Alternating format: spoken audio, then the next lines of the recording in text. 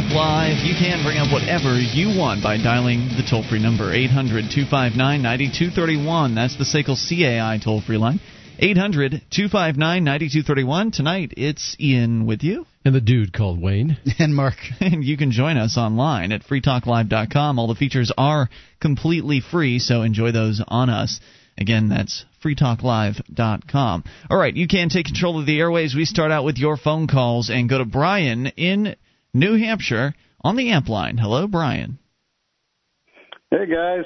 Brian, what's on your mind tonight? Hey, big boy. Wanted to call in tonight and tell you the next phase, or hopefully the end phase of a saga that I've been calling in since it started about March, I guess, right after the Liberty Forum last March. Yeah, this has been going on for a long time. Why don't you give a brief recap for our listeners that have no idea what you're talking about? Yeah, well, we moved to New Hampshire from Colorado as part of the Free State Project. And, which is a movement of thousands of liberty-minded people all converging on one geographic area. New Hampshire was chosen as that geographic area, and you're one of the early movers. Yes, and so I moved my business, two houses actually, equipment, livestock, all kinds of stuff, bees, everything. Yeah. Well, as part of that movement was my wife's horses, and we had horses here and ready to enjoy the New Hampshire hospitality and activism and a chance for freedom in our lifetime, all that stuff. Sure. So at some point, we had a caretaker here on the property to help Heidi, my wife, take care of her horses. Because you have a lot of horses, or you had, rather, a lot of horses. Yeah, there were about 30 horses here. Heidi is a breeder, right, and she brought them from Colorado. So, and we have 45 acres, so it's not like they're all crammed together. So we've got several paddocks, and we put up fences and shelters and everything.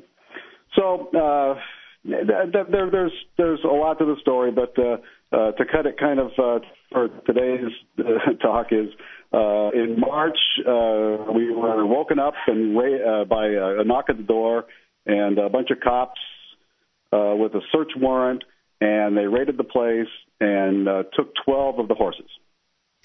Yeah, it was shocking. It was outrageous. You did manage to capture some of the raid footage with your BlackBerry, which I have a BlackBerry, and the ones that we have do not have the best video quality, but you did nonetheless capture some of this, and it was just absolutely shocking having these trailers full of people show up and raid your home, basically. It wasn't necessarily the SWAT team, but it was a whole lot of people coming in and disturbing your peace. And as you say, stealing these horses from you. They charged your wife with animal cruelty charges. Is that right? Yes, there is, 9 counts of animal neglect, which is a misdemeanor. A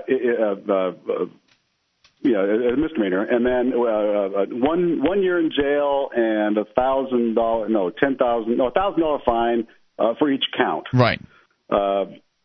Plus 8 counts of a violation. It's not a misdemeanor; it's a violation. It's a lot like a speeding ticket or a parking ticket, which is a lack of adequate shelter. They think that they know more about your horses than you do, and so they require a 3-sided shelter from November 1st until April 15th. So if snow happens before November, poor horses. But, that's their arbitrary laws. So there were 8 counts of lack of shelter and 9 counts of animal neglect. Now, I've got a couple of questions on these violation things. First off, there are other states. You were in Colorado, and Colorado doesn't require people to have shelters for horses between November the 1st and April the 1st. Is that correct? Is that true? That's correct. So some states, yes. Other states, no. How do the horses live out there? They grow fur, and you feed them more. Apparently the Colorado horses are a more hardy breed or something. I don't really know. I don't know how they do this arbitrary stuff. But it's arbitrary, that's all. That's their rules here, and they've got guns to back it up. So. Sure. Secondly, on the violation, Brian, what happens on a violation it's not a moving violation. They can't take away your driver's license, which I think is one of the main, the teeth in most tickets is, hey, if you don't pay this, we're going to take your driver's license away. What do they do to you if you don't pay a violation for, horse keeping? I don't know. I mean, they have these levels. There's felony, and then there's misdemeanor. In New Hampshire, there's a Class A misdemeanor and Class B misdemeanor. One of them you get a trial, the other you don't. And then there's this violation stuff, and then I don't know if there's anything below that. But, it's just like what have you get caught for speeding, and you say, I'm not going to pay this ticket, and they fine you, you don't pay it. Well, then they put a bench warrant out for your arrest, and now you get a trial for failure to appear or something like that, which has nothing to do with the actual, violation. So now it's a misdemeanor or worse.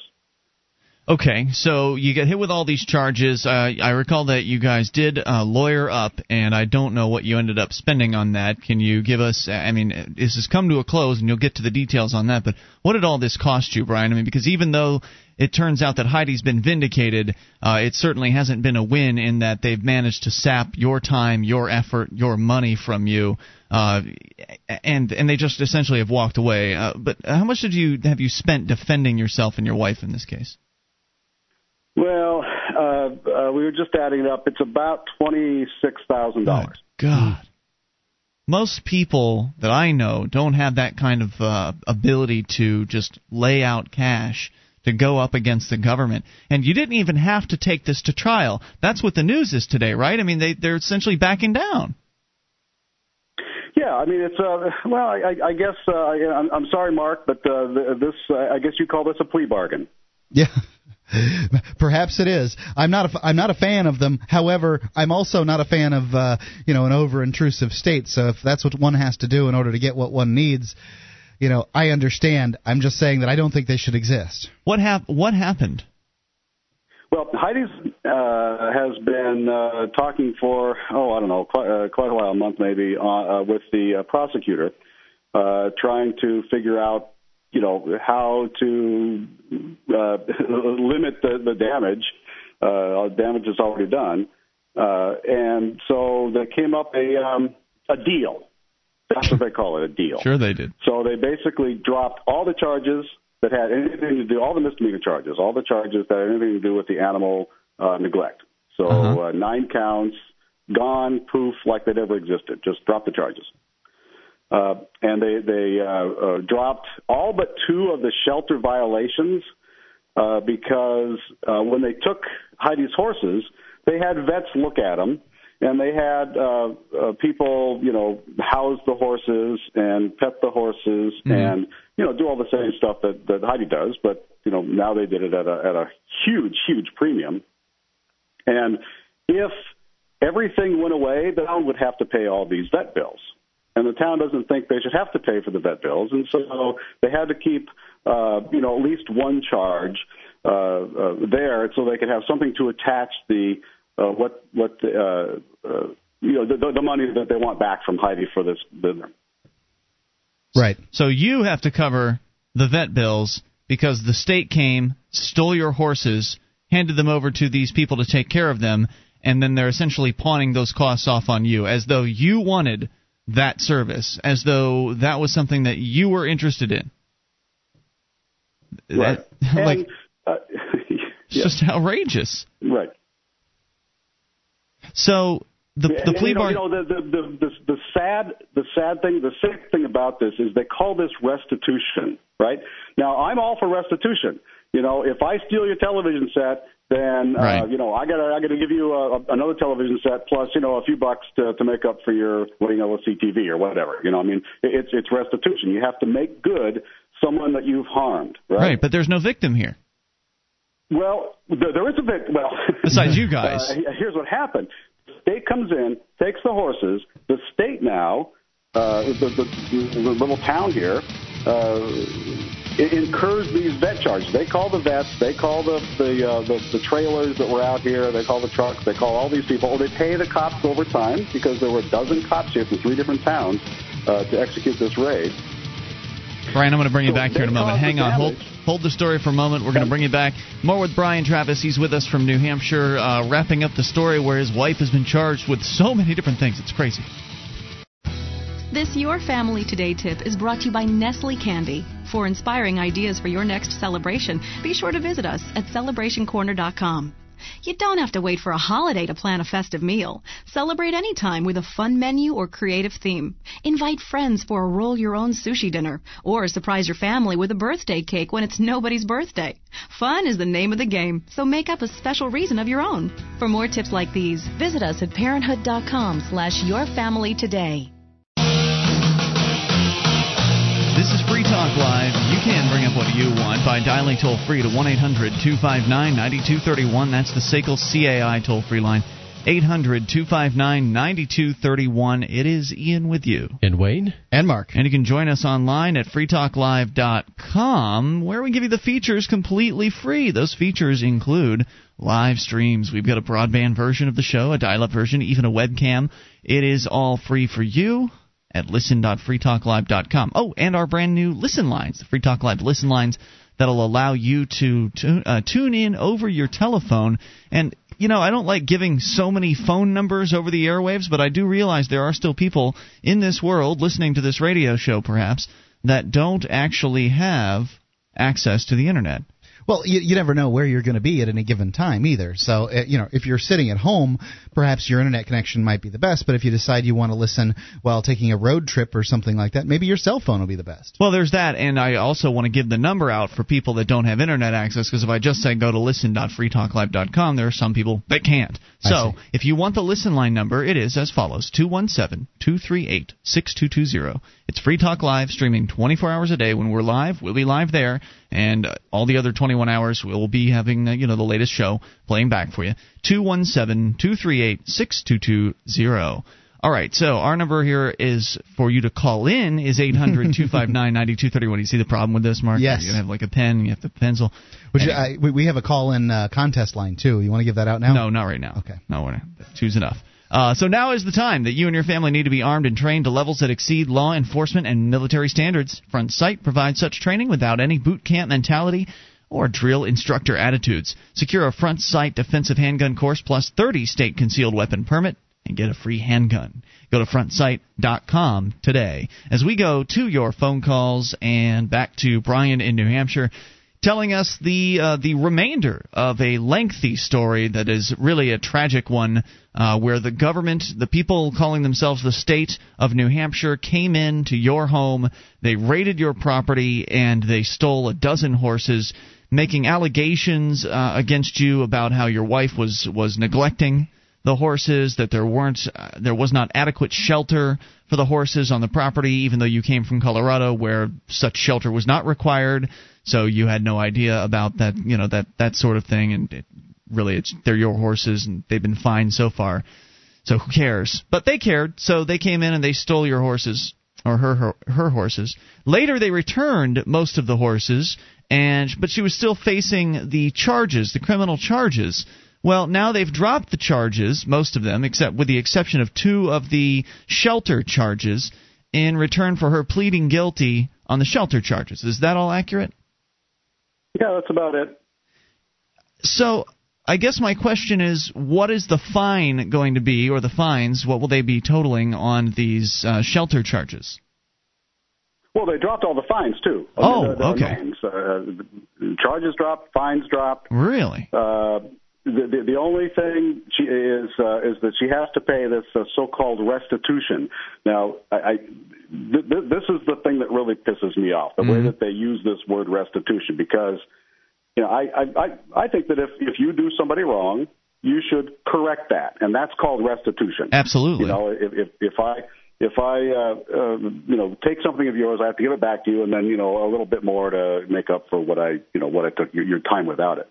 Right. Well, this restitution is to be paid by Heidi to the town, because the town had to pay the vet bills of the horses that were stolen by the town, by the cops in the town. Right. So the criminal gang. The criminal gang is claiming they deserve restitution from you because they initiated force, they aggressed against you and your family. Right, and if they had a case, they would be getting as much money from you as they possibly could. If there was a case here, if you had been abusing your horses and they could prove it, they would have you over the wood fence you use to keep the horses in. I mean, they would take this all the way to the door. They want the money. At this point, all they're doing is they're using the power that they have as the town and as a franchisee of the state in order to get you to pay for their mistake. Mistake. That's the key word. That's exactly what happened. In fact, the deal was done between Heidi and her lawyer and the prosecutor, and it has to go before the judge, so the judge overstamps. Now, this is, of course, is the same judge that signed the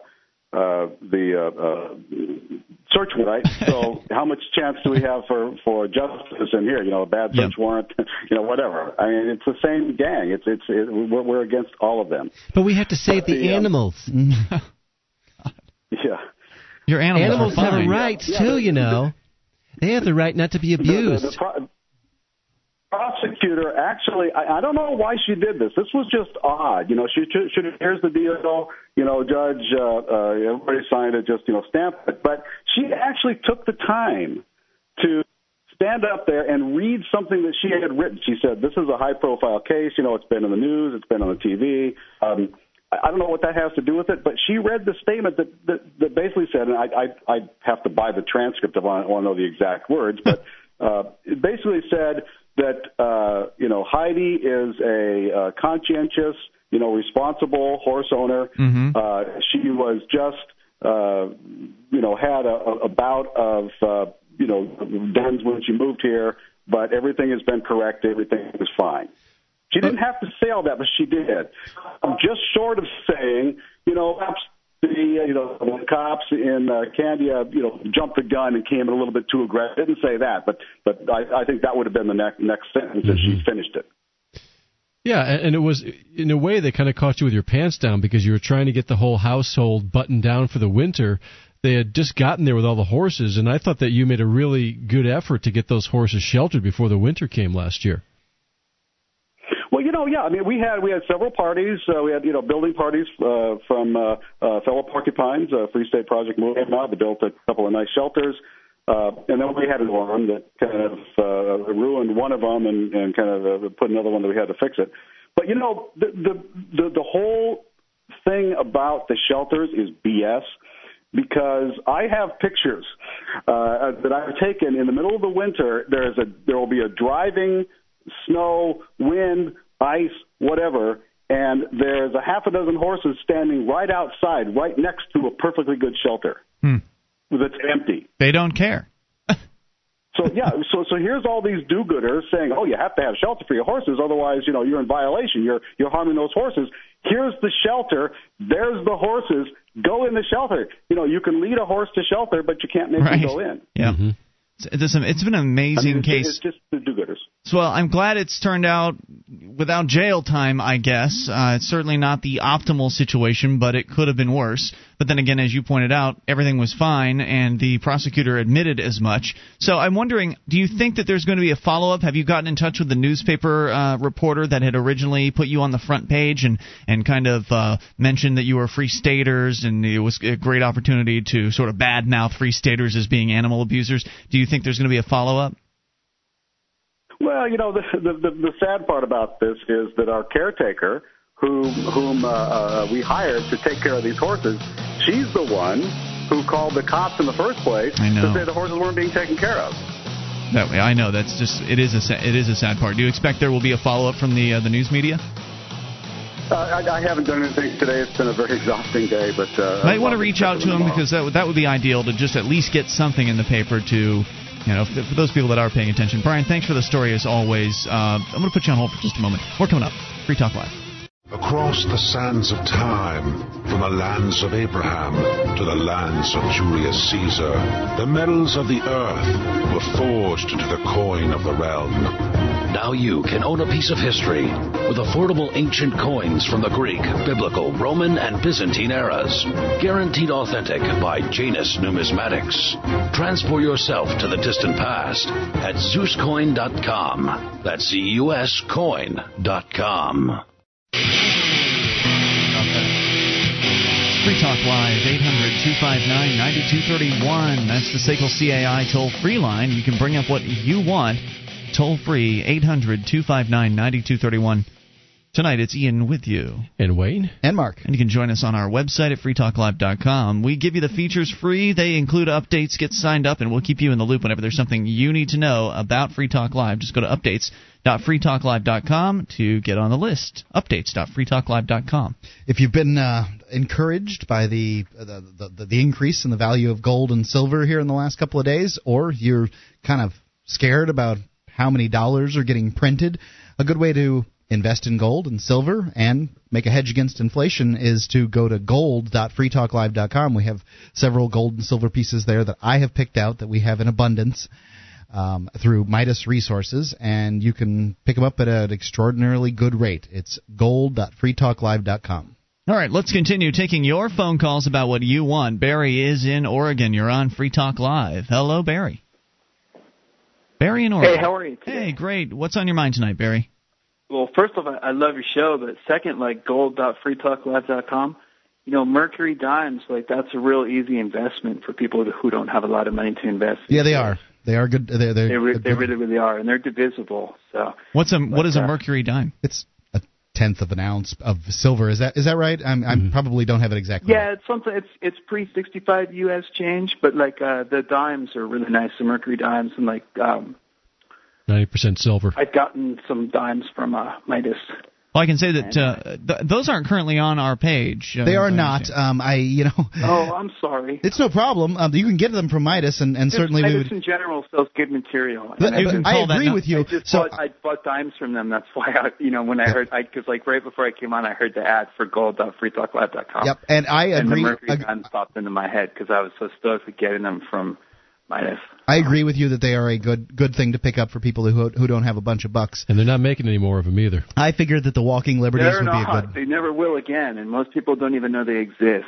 So if you call the same number that's listed on the gold.freetalklive.com site, you can get them there. You'll get those. You can get the Mercury dimes if you ask for them. That's correct. Yeah, those crummy FDR dimes were around for so long. Midas is really willing to work with people and things, and they've always been really, really professional when I've dealt with them. All right, so what was on your mind tonight?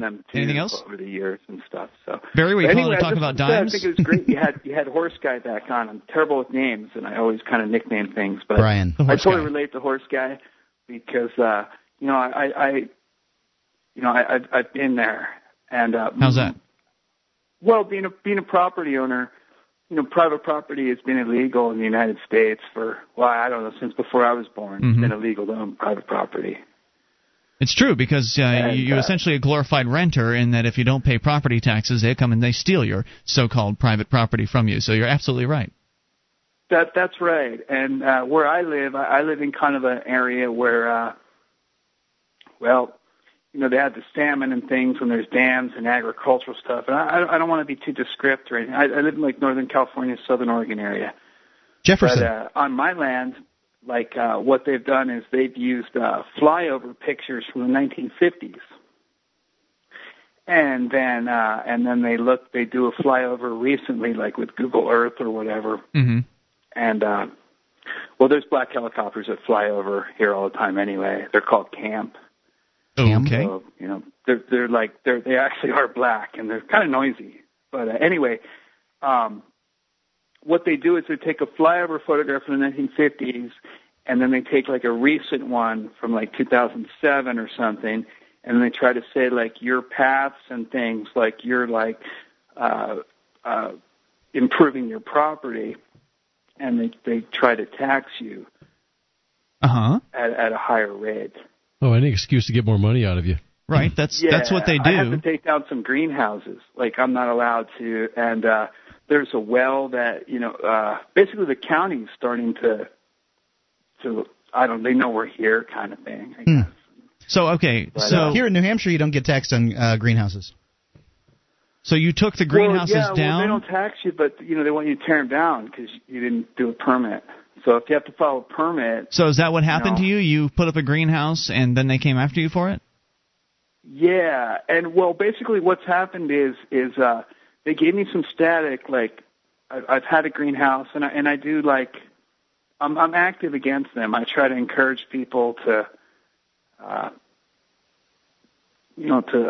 forgo, giving Caesar his coins any way they can. So why did you take down the greenhouses?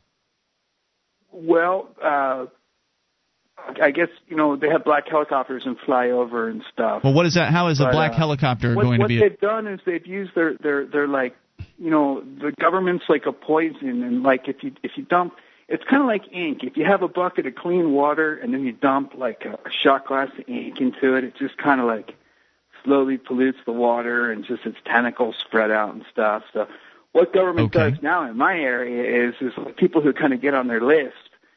What they do is if you have any kind of a mortgage or anything, they make your insurance company drop you.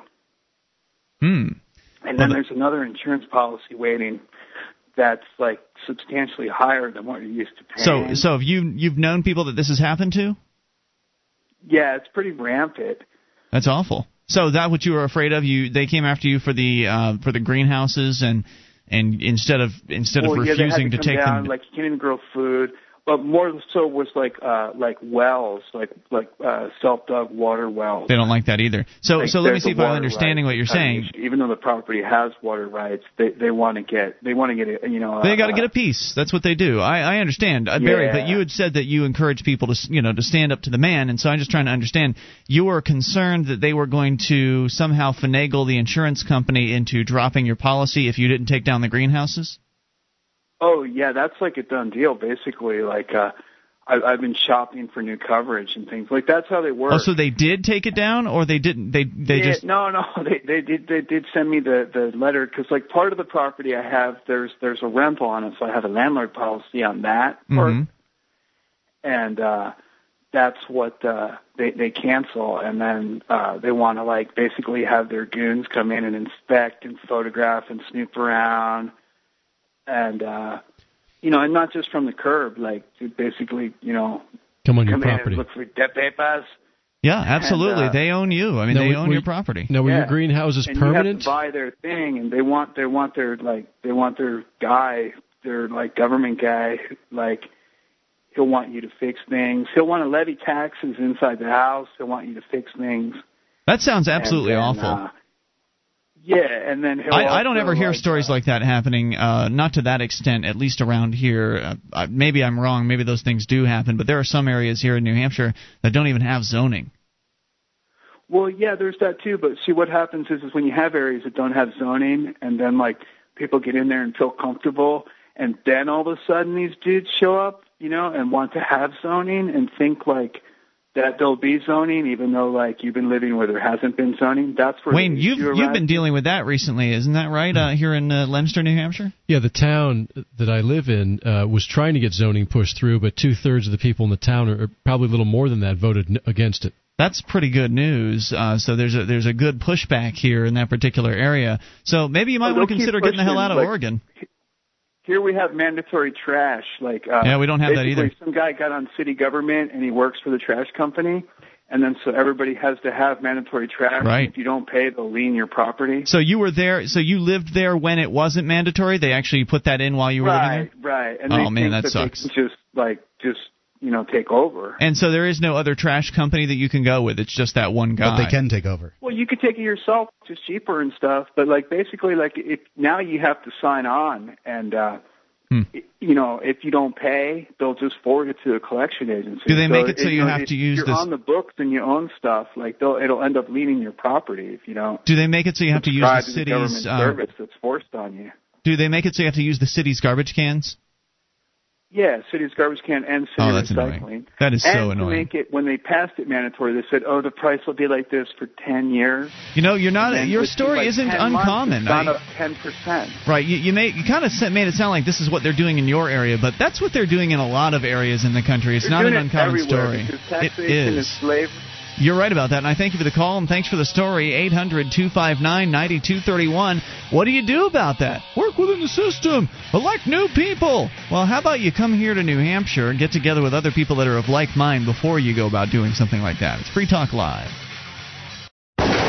Gun Day, Gun Day, Gun Day. 3 days to exercise your Second Amendment rights for only $10 per person, October 9th, 10th, and 11th at Knob Creek Gun Range. The world's largest machine gun shooting military gun show is fun for the whole family, with machine guns and flamethrowers for rent, helicopter rides, and over 800 tables showcasing handguns, rifles, shotguns, and more. Opens at 9 a.m. Call 502-922-4457 or visit knobcreekrange.com. That's KNOB creekrange.com.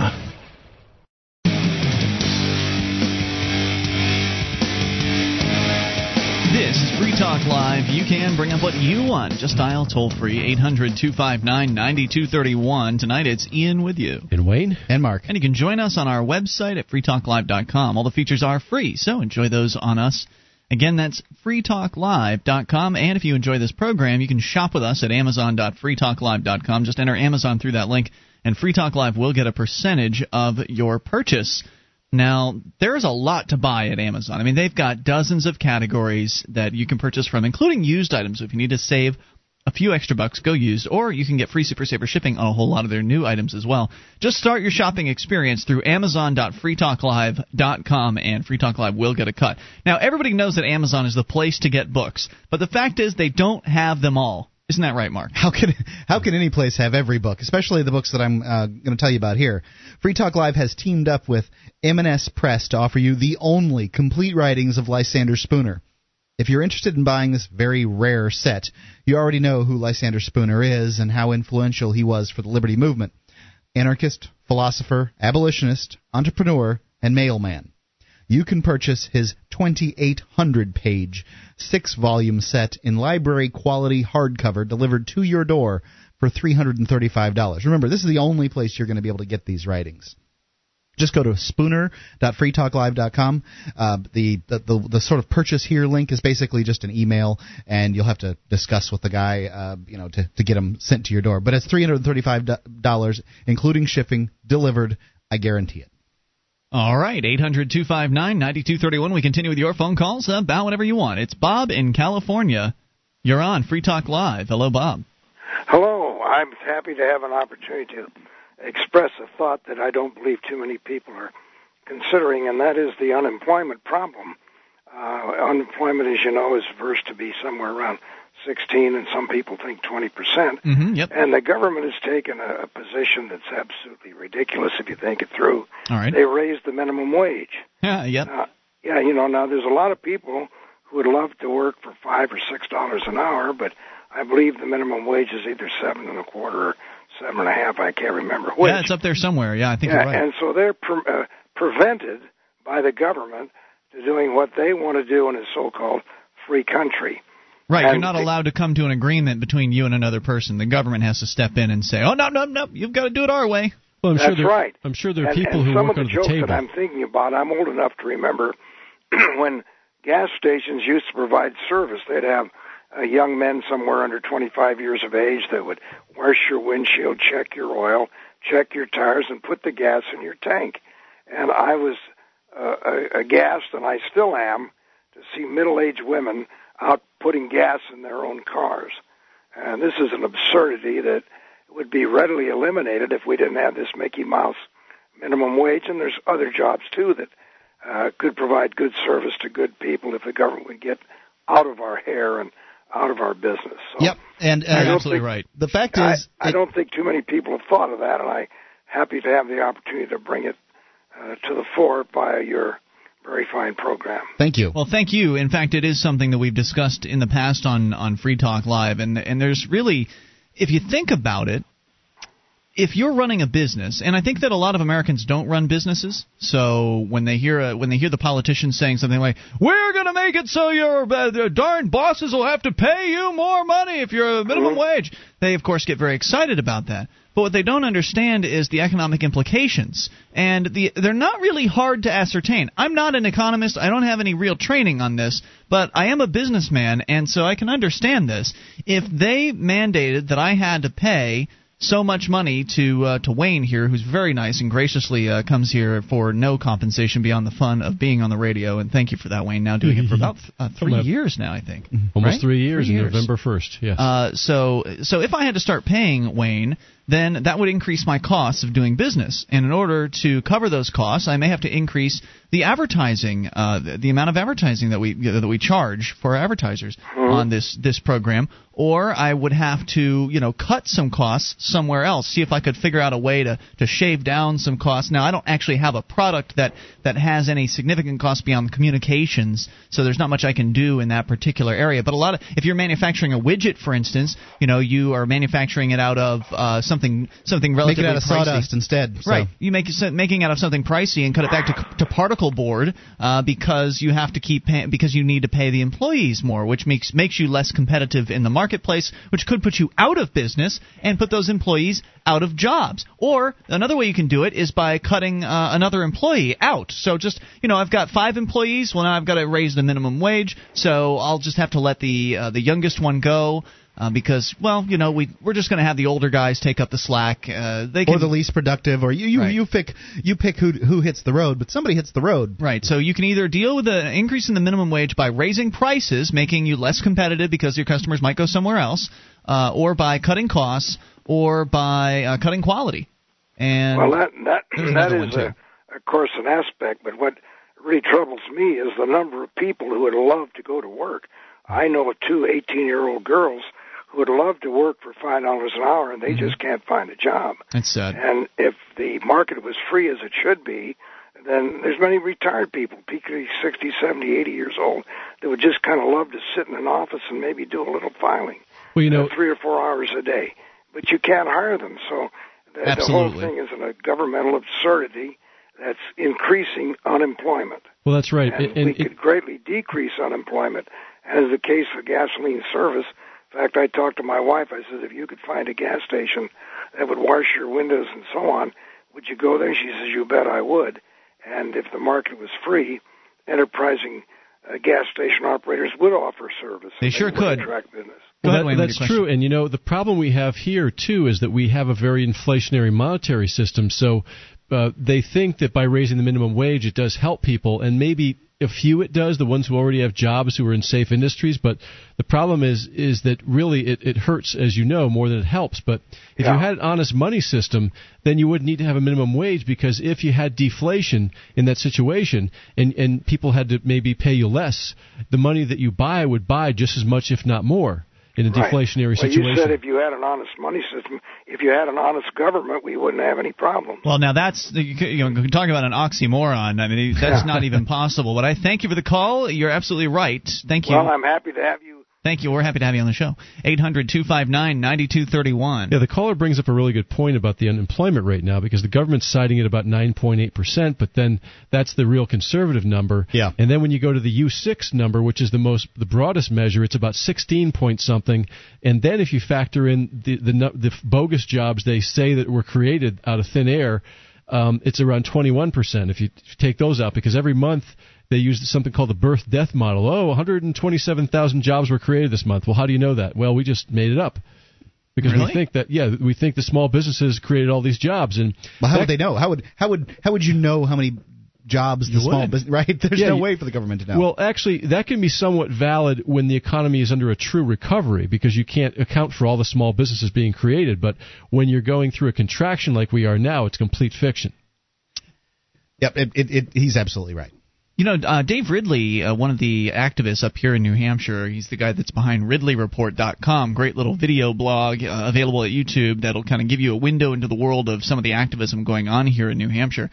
At one time, he actually did a minimum wage protest, essentially a demonstration where he was giving a puppet show. Actually, what he was trying to do was break as many New Hampshire laws as possible and to see if he could get the cops to enforce on him for breaking these laws. It's absurd laws, like there's apparently it's illegal to hold a puppet show if you haven't pulled a permit first in public. Right, so he started with that, and then he added on another law that he was breaking, like it's also illegal to get a milk bottle, and then once you're done with the milk, to put some sort of piece of garbage into the milk bottle. It's illegal in the state of New Hampshire to put anything in a milk container that's not milk.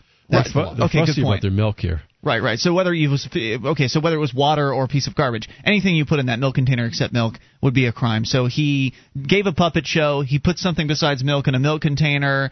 There were at least a couple other things that he did, but one of them was that he hired someone for less than minimum wage. So what he did during the puppet show was he found some homeless guy on the street, and homeless guy could use a few bucks so he could buy a bottle of mouthwash and get drunk that night. Gotta have what? Ripple. What is that? Ripple's cheap wine. Oh, okay. Well, if the stores are closed, they have to buy mouthwash, because here in New Hampshire, if it's after 11:45 at night, you can't buy alcohol, so then it's mouthwash or nothing.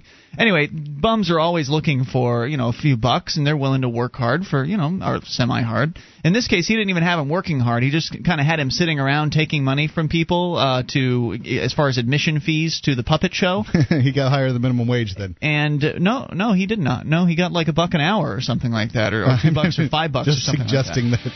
that he was collecting the money. I'm just making a bum joke. That was his job, to collect the money, and he didn't get arrested for that. Dave Ridley did not get arrested or charged for hiring somebody for less than minimum wage. Of course, he didn't have any significant assets for the government to come in and steal from him, so that might have been a factor. But it would make for an interesting civil disobedience for a business owner to bring on some 12-year-olds and make it underage less than minimum wage. That would really take it to the mat. All right, hour 2's coming up. Bring up whatever you want. Free Talk Live. Attention, all active duty members and veterans of the U.S. military.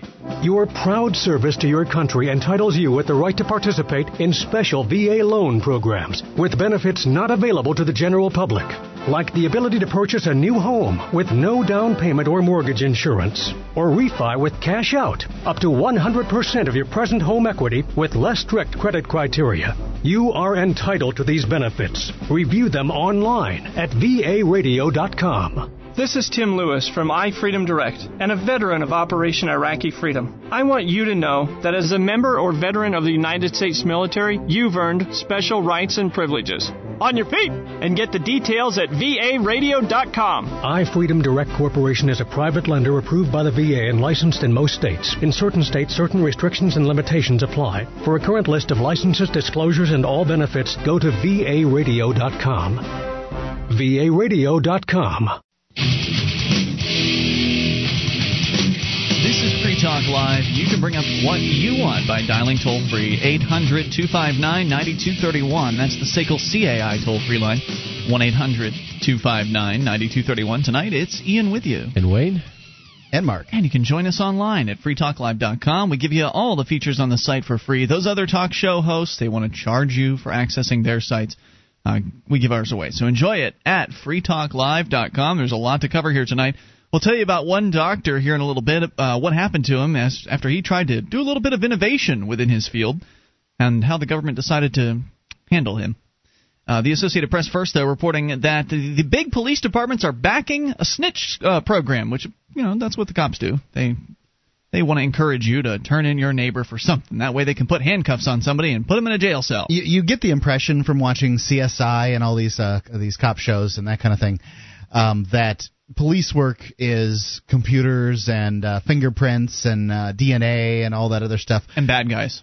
Yeah, police work is getting people to snitch on each other. Yeah. That's what police work is. Human engineering. Yeah, it really is. So the Associated Press reporting that the nation's big city police chiefs, you want to talk about probably some of the most corrupt of the police chiefs out there. I mean, there's, I'm sure, some good police chiefs, but it seems to me that if you're in charge of a big city police department, we've heard from police officers who've said things like, look, you don't get up into the upper ranks unless you're corrupt. You don't get there. That's what they say. Unless you are. Just like the politicians. Exactly. So they're supporting an anti-terrorism community watch program to educate people about what behavior is truly suspicious and ought to be reported to the police. Police Chief William Bratton of Los Angeles, and we saw this fascist speak when we were out in L.A. a few years ago for a radio convention, whose department developed the iWatch program, calls it the 21st century version of the Neighborhood Watch. Using brochures, public service, is it the 21st century version because they put I in front of watch? Yeah, brochures, that's real cutting-edge technology there. Right, yeah. Oh, this is also cutting-edge. Public service announcements and meetings. They don't even have public service announcements anymore.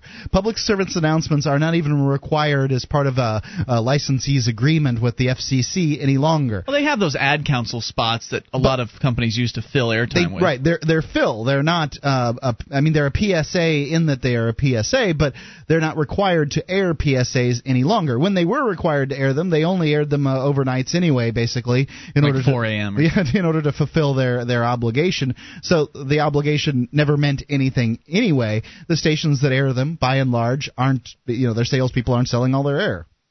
So this little program will also be using meetings with community groups. iWatch is designed to deliver concrete advice on how the public can follow the oft-repeated post-9/11 recommendation, if you see something, say something.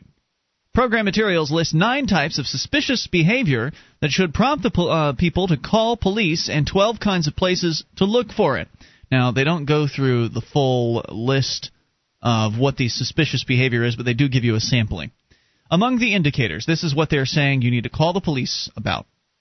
If you smell chemicals or other fumes, well, I could understand, like if you got a gas leak or something like that, that might be useful. But I don't know if I would call the police if I had a gas leak. I think I'd call the gas company. They're talking about making meth. If you see someone wearing clothes that are too big and too heavy for the season. If you see strangers asking about building security. If you see someone purchasing supplies or equipment that could be used to make bombs. Now, that's a pretty big category right there. It sure is. Because you can make bombs out of a whole lot of household devices and chemicals and things like that. And I can tell you that I don't know what bomb-making materials are. So when I was working at a department store, people could have been buying all kinds of bomb-making materials, and I would have had no idea. And I'm sure that if you're making a bomb, I would hope that you'd be smart enough. And I don't advocate violence, but I'm just saying if you're making a bomb, I hope you'd be smart enough to not buy all of the parts at the same place at the same time. Seems like one of those no-brainers, and that's why some of the dumb criminals get caught and the smart ones don't. Because, well, if you're going to buy parts for a bomb, spread it out over a lengthy period of time. Go buy the parts in different places at different times. Well, as far as prevention goes, all you can really do is hope to catch the dumb criminals. Yeah, I mean that's how it works. Well, and if you look at sort of prevention as far as terrorism goes here in the United States, there have been a few people snatched up that have been big in the news since the 9/11 thing, and I guess this most recent one, which I haven't heard too much about in the last week or so. That was supposed to be the biggest one yet, and they hadn't gotten very far down the path of plotting, doing whatever it was that they were doing. So it's interesting. I mean, the government makes these cases, and then essentially they can't reveal anything because the evidence would reveal national security operations or something like that. So you've got these situations where somebody can't objectively look at whether or not this is a good use of government funds. You just have to take their word for it. Yeah, trust us, citizen. We just saved your butt. Yep. Important places to watch include places like government buildings. Of course. Of course. Mass gatherings, because government buildings are the most important of places. Mass gatherings, schools, and public transportation. Now, I don't know what the full list says, so maybe the full list says something like neighborhoods, businesses, other places that could be important to people. But to the government, who's putting together this list, important places are mostly government places, with the exception of football games, which are kind of quasi-government places because in many cases the government has stolen people's money through tax dollars to fund football stadiums and things like that for their rich buddies that own the football teams. Yes, in college football, a lot of the universities take a lot of federal money too. So the program is also designed to ease reporting by providing a dedicated toll-free phone number and internet website through which the public... Are there any other websites besides internet sites? I guess you can have a local website that's only on your local network. Anyway, through which the public can alert authorities. LA has already begun its toll-free number and planned to put up the website over the weekend. The Major Cities Chiefs Association, headed by Mr. Bratton, and comprised of the chiefs of the 63 largest police departments. You know that they used to have just a chiefs of police organization, and then the major city chiefs, they're like, we shouldn't have to come here and listen to these minor city chiefs talk about their stuff. We're more important than this, so they made their own organization. They sure did. He said that they're expected to endorse iWatch at their conference. He says it's really just common sense types of things. But the ACLU had something to say about it. Who is their policy counsel is a former FBI agent who's worked on terrorism cases. He says the indicators are all relatively common behaviors. Because, again, we didn't get the full list here in the article. And he suspects people will fall back on personal biases and preconceived stereotypes of what a terrorist looks like when making the decision to report someone to the police. So here's the FBI agent, former FBI agent, who's no longer working for the government, so he doesn't have the same kind of incentives to go toe their little state line, basically throwing it right back in the face of the 63 police chiefs and saying this is a bunch of nonsense. This is just going to result in people calling in saying somebody looks suspicious and the cops get called out because somebody's wearing a turban. That kind of thing. That just plays into the negative elements of society and really doesn't help the situation. After the September 11th attacks, the Bush administration proposed enlisting postal carriers, gas and electric company workers, telephone repairmen, and other workers with access to private homes in a program to report suspicious behavior to the FBI. Privacy advocates condemned this as too intrusive, and the plan was allegedly dropped. And they say that we're not asking people to spy on their neighbors, according to the LAPD commander. Oh no, they would never suggest to the busybodies. That's exactly what they're telling people. You know what? These are some classic signs of a Sovietization or even a fascist regime coming in. Because for one, snitching was really widely used in the Soviet Union and Nazi Germany, and then secondly, the making people afraid of everybody else. Yep. And dividing people. Yes, I remember sitting in my mom's 71 Cutlass Supreme. It was metallic rust brown and with the cabrio top, and she would tell me sort of the difference, because you've got to figure this is the mid to late 70s. The Russians were bad people. The Soviets were bad people to people in the United States. They were the worst people on the planet. And we'd had a long time to cement that. The Cold War lasted a long time. It's not like these Muslims, which are, new interlopers on the scene of bad people. And she was telling me what made them bad is, they told on each other. Family members told on each other. They encouraged children to tell on parents. And now, here in America, they're asking us to do the same things. And they pitted ethnic groups against one another. And if you ever talk to, Russians that are here now, they say that the politicians that they hear in the United States sound like the old Politburo. More coming up. It's Free Talk Live. Are you moving to New Hampshire for the Free State Project? Maybe you are already here and need to find a place to call your own. Mark Warden, the Porcupine Realtor, will help you find the perfect property. Do you want a home with 50 acres of land? How about an income-producing building? Perhaps a cabin on a lake or a condo in an urban area. Invest in liberty and property. Contact Mark Warden, Porcupine Realtor. See his banner ad at freetalklive.com. This is Free Talk Live. We invite you to take control of the airwaves via the toll-free number brought to you by our friends at SACL CAI. It's 1-800-259-9231, 800-259-9231. Tonight it's Ian with you. And Wayne. And Mark. And you can join us online at freetalklive.com. We give you the features free, so enjoy those, including the Shrine of Female Listeners. Dozens of ladies, they've sent us their validated photo to show they're a listener to this radio program. You can see that for yourself over at shrine.freetalklive.com. That's shrine.freetalklive.com. Uncovering the secrets and exposing the lies. That's what the readers of freedomsphoenix.com get every day. Readers of freedomsphoenix.com are constantly provided the detailed real news that lies between the lines of propaganda and the relationship we have with coercive governments.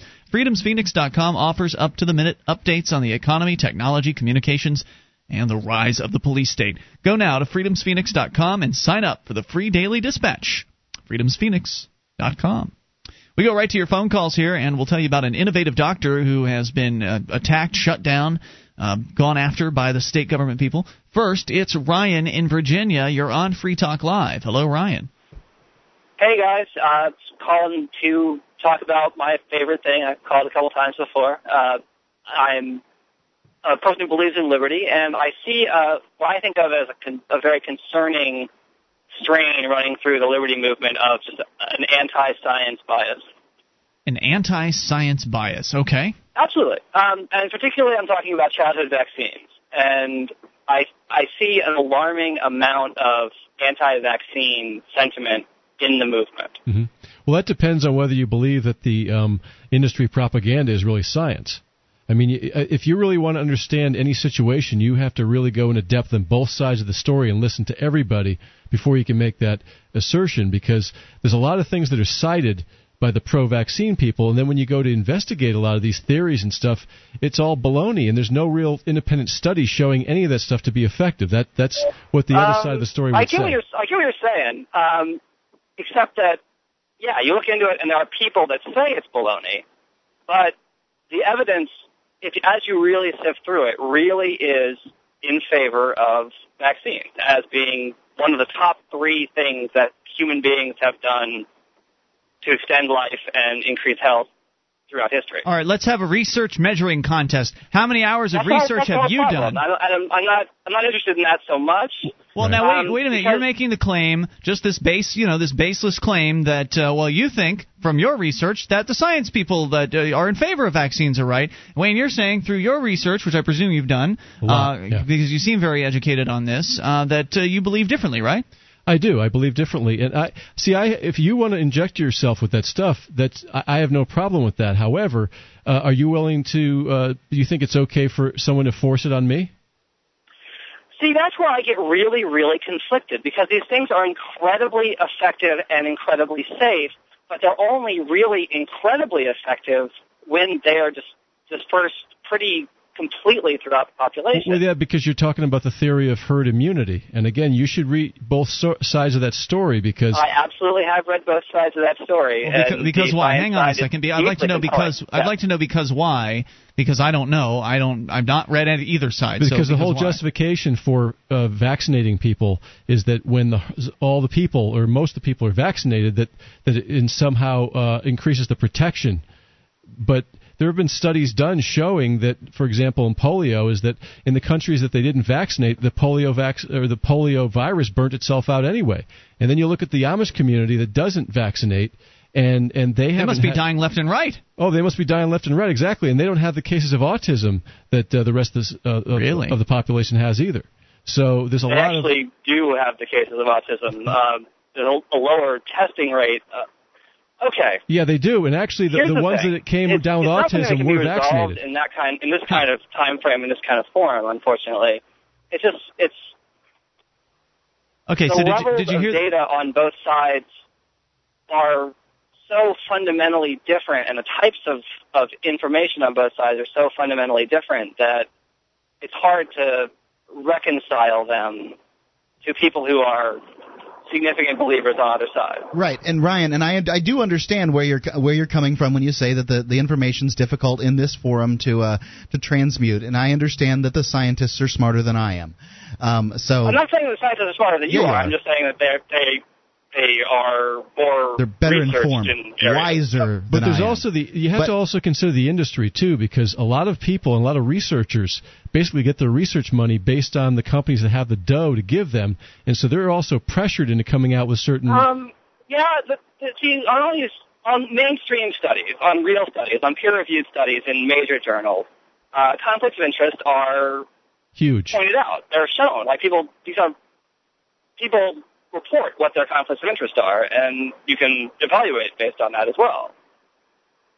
So it's not so much it's an issue, but it's not a huge issue. So I happen to also have family members who have worked and done research in the pharmaceutical industry. So I've discussed a lot of these things in length with those people, and they'll tell you off the cuff what's going on, but they can't make it public, and they can't say a lot of things in their academic work, because then they'll lose all their funding and their grants. But I think this is the issue. Let's focus this for one quick second, because I think there's one disease out there that nobody can say anything about other than vaccines have absolutely made everyone's life better in this area, and that's Haemophilus influenza B, HIB. Have you heard of this?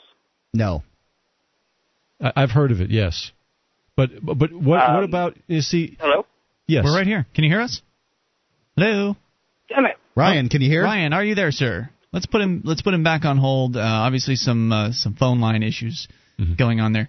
Go ahead with your thoughts. Yeah, I think that the problem here is that there's this move to force everybody to have something injected in them, and just common sense will tell you that if something has 25,000 times the amount of mercury that's deemed safe for food or water in it, and you're injecting that directly into your bloodstream, that can't be good for you. Doesn't sound good to me. I mean, and wasn't he saying that there's this idea that if a lot of people use the vaccines, that's supposedly a good thing? They call it herd immunity. Well, isn't that kind of a do-gooder mentality? Like, look, you could get your kid vaccinated and they'll be safe, right? Yeah. If Mark's son Jack, who is almost 2 years old here in a few months, 18 months, close. Anyway, if Mark's son Jack is not vaccinated, and Wayne's kids are, I don't know if they are or not, but they're not. Okay, so if Wayne's kids aren't, and Mark's, let's say Wayne's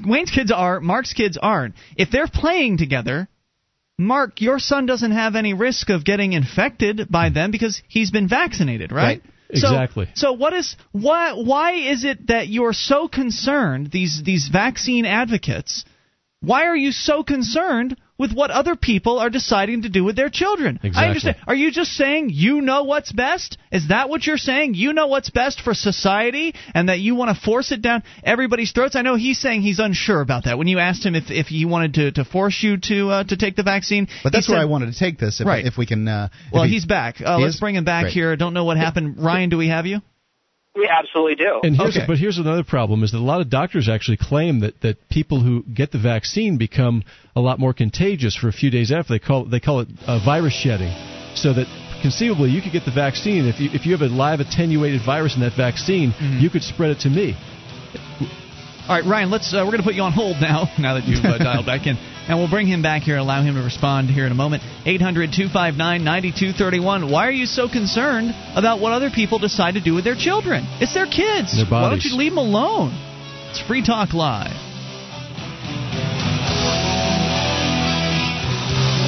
The second annual Connecticut Liberty Forum is coming October 17th. Join Congresswoman Michelle Bachmann, We the People Foundation founder Bob Schultz, author James Perloff, the Campaign for Liberty's Jim Azzola, and more, discussing ways to protect our freedom. The Connecticut Liberty Forum, October 17th from 9 a.m. to 5 p.m. at the Sheraton Hotel in Windsor Locks. Visit NHELD.com for more information or call 860-354-3590. That's 860-354-3590. This is Free Talk Live. You can bring up whatever you want toll free at 800-259-9231. That's the SACL CAI toll free line. 800-259-9231. It is Ian with you. And Wayne. And Mark. And you can join us on our website at freetalklive.com. The features are free, so enjoy those on us, including our wiki, over 2,000 pages created by listeners like you. Go to wiki.freetalklive.com, W-I-K-I, wiki.freetalklive.com. Choose for Health Superfruit Complex. I'm going to tell you how to get a free week of it. But Wayne, I gave you a week's supply to take home and see how you liked it. Did you try it out? We did. We all did, and it's a thumbs up from everybody. Everybody liked it. Everybody liked them, and my kids don't always like taking vitamins, but they'll take these. They are pretty good tasting. They're chewable. They are an antioxidant and a vitamin all in one. And you can get a free week by calling 800-219-8874. It's Choose for Health. 800-219-8874. All right, we continue with the discussion with Ryan in Virginia. He is an advocate of vaccinations. Called tonight to bring it up again and point out that he's concerned that amongst the Liberty community there's a lot of opposition to these vaccinations, and we've just kind of been going back and forth. Wayne is somebody who's done a lot of research into this. Ryan, you also claim you've done a lot of research into it, and you're both on different sides of the issue here. So you've been just kind of bantering back and forth. And one of the questions that came up was for you, Ryan, was you are very in favor of vaccines, but are you in favor of mandating that people be vaccinated? And you kind of said you had a tough time with that. Can you tell me a little bit more about how you feel? I have trouble forcing anybody to do anything. You have trouble? I have trouble with the force issue. But on the flip side, okay, it's important that for these things to work at their effectiveness to stop these horrible diseases, we need to have 90+% of the population on board. So you're saying vaccines don't work unless you have a bunch of people? You're saying that if the actual individual vaccine efficiency for a single person for a single vaccine is somewhere between 65 and 90%, depending on the vaccine and the person. Well, that's what the literature says, but there's a lot of people who don't believe that. And I know a lot of doctors who will tell you off the cuff that they don't even vaccinate their own kids. So what does that tell you? They would be dangerous doctors. They'd be dangerous to society. Yeah. There are diseases, it's very, very clear that vaccines have saved the lives of thousands and thousands of children. Now, I don't want to get off on this. Just that clear. I don't want to get off on whether vaccines work or don't work. Please focus on herd immunity for a second. Okay, but Brian, I want to get to eugenics here shortly. I'm gone again, aren't I? No, you're here, Brian. You're here. Yeah, we can hear you. You've got something wrong with your phone, dude. If you keep getting disconnected, I don't know. I heard a click. Did you hear it? Yeah, I heard the click too. I didn't either. There was a click. I didn't hear that. But whatever. Must be the moderator. I think get on a different phone. For people that want to force vaccines, and I understand it. To Ryan, this is an extremely important issue, and everybody's got their important issue. They believe in liberty except. Mm-hmm. And in Ryan's case, he's right on the borderline of, well, we should have liberty except when it comes to vaccines because it's important that we have universal compliance with vaccines for them to work properly. Right, liberty -1. But the next step up from vaccines is, well, in order to make the human race good and effective, is let's look at eugenics. Eugenics was it's a policy that has kind of moved around depending on how you apply it. But here in the United States, it was basically, kids from bad homes, kids without parents, kids that were mentally ill, kids that were autistic or retarded or whatever term you want to use. They were kind of neutered, so they couldn't breed, put in situations where they wouldn't be able to get to the opposite sex and things like that. American Indians, especially in Canada, this happened. Of course, the best example, the eugenicists of the early 1900s hated black people, and that much is true. If you go to obviously Hitler and the Jews is probably the single most glaring example of eugenics, and all of these people really did feel like they had the best interest of the society as a whole in mind when they were taking care of these problems.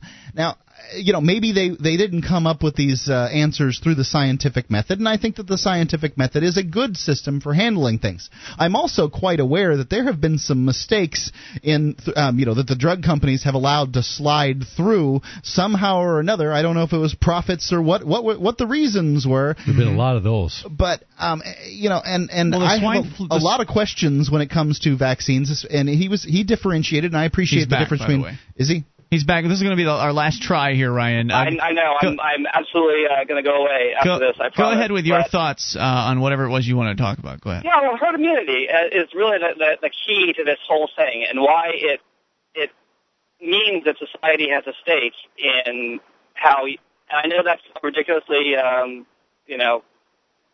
very socialist thing to say. Very collectivist. But it's important to.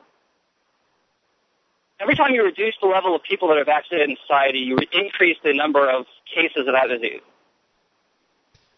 You increase the number of cases of what?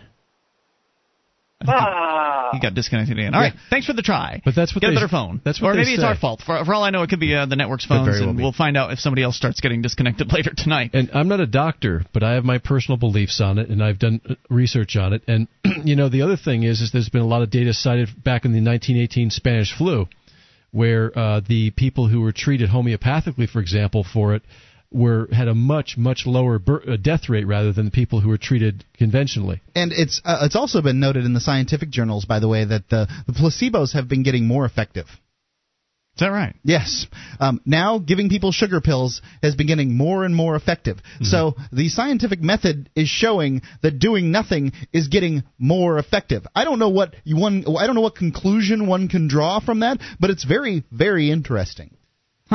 Definitely is. And, about 100 years ago or so, this technology, vaccinations are a little over 100 years old, and back then they didn't really understand how the human immune system worked as well. Originally they were invented way back. It was probably over 100 years ago, but then they started instituting them more recently. But they didn't know as much about the human immune system and how the body works as they do today. And so I personally think it's a dinosaur technology. If you don't have an open and shut case, if you don't have something that's very persuasive, then you get what you have right now is two sides going at this situation with a lot of zeal, with a lot of feelings that are getting hurt, because people like Ryan they feel hurt because not everybody wants to go along with his little plan to vaccinate everybody. So he might die if we don't get a shot, I guess. Right? And the people that are against vaccines are feeling hurt because people are trying to force them into to taking these vaccines. And if these vaccines were such a great idea and they were so safe, then wouldn't they have a campaign that would be just bowling people over with the no-brainerness of the situation? Like, wow, this is something we should do. Look how safe this is. But it's not that way because people are saying, hey, this isn't safe. Wayne, you're saying doctors who you otherwise trust would say that they don't get their kids vaccinations. And then Ryan just writes that off by saying they're bad people. Exactly. In other words, those doctors have seen enough kids become autistic from it.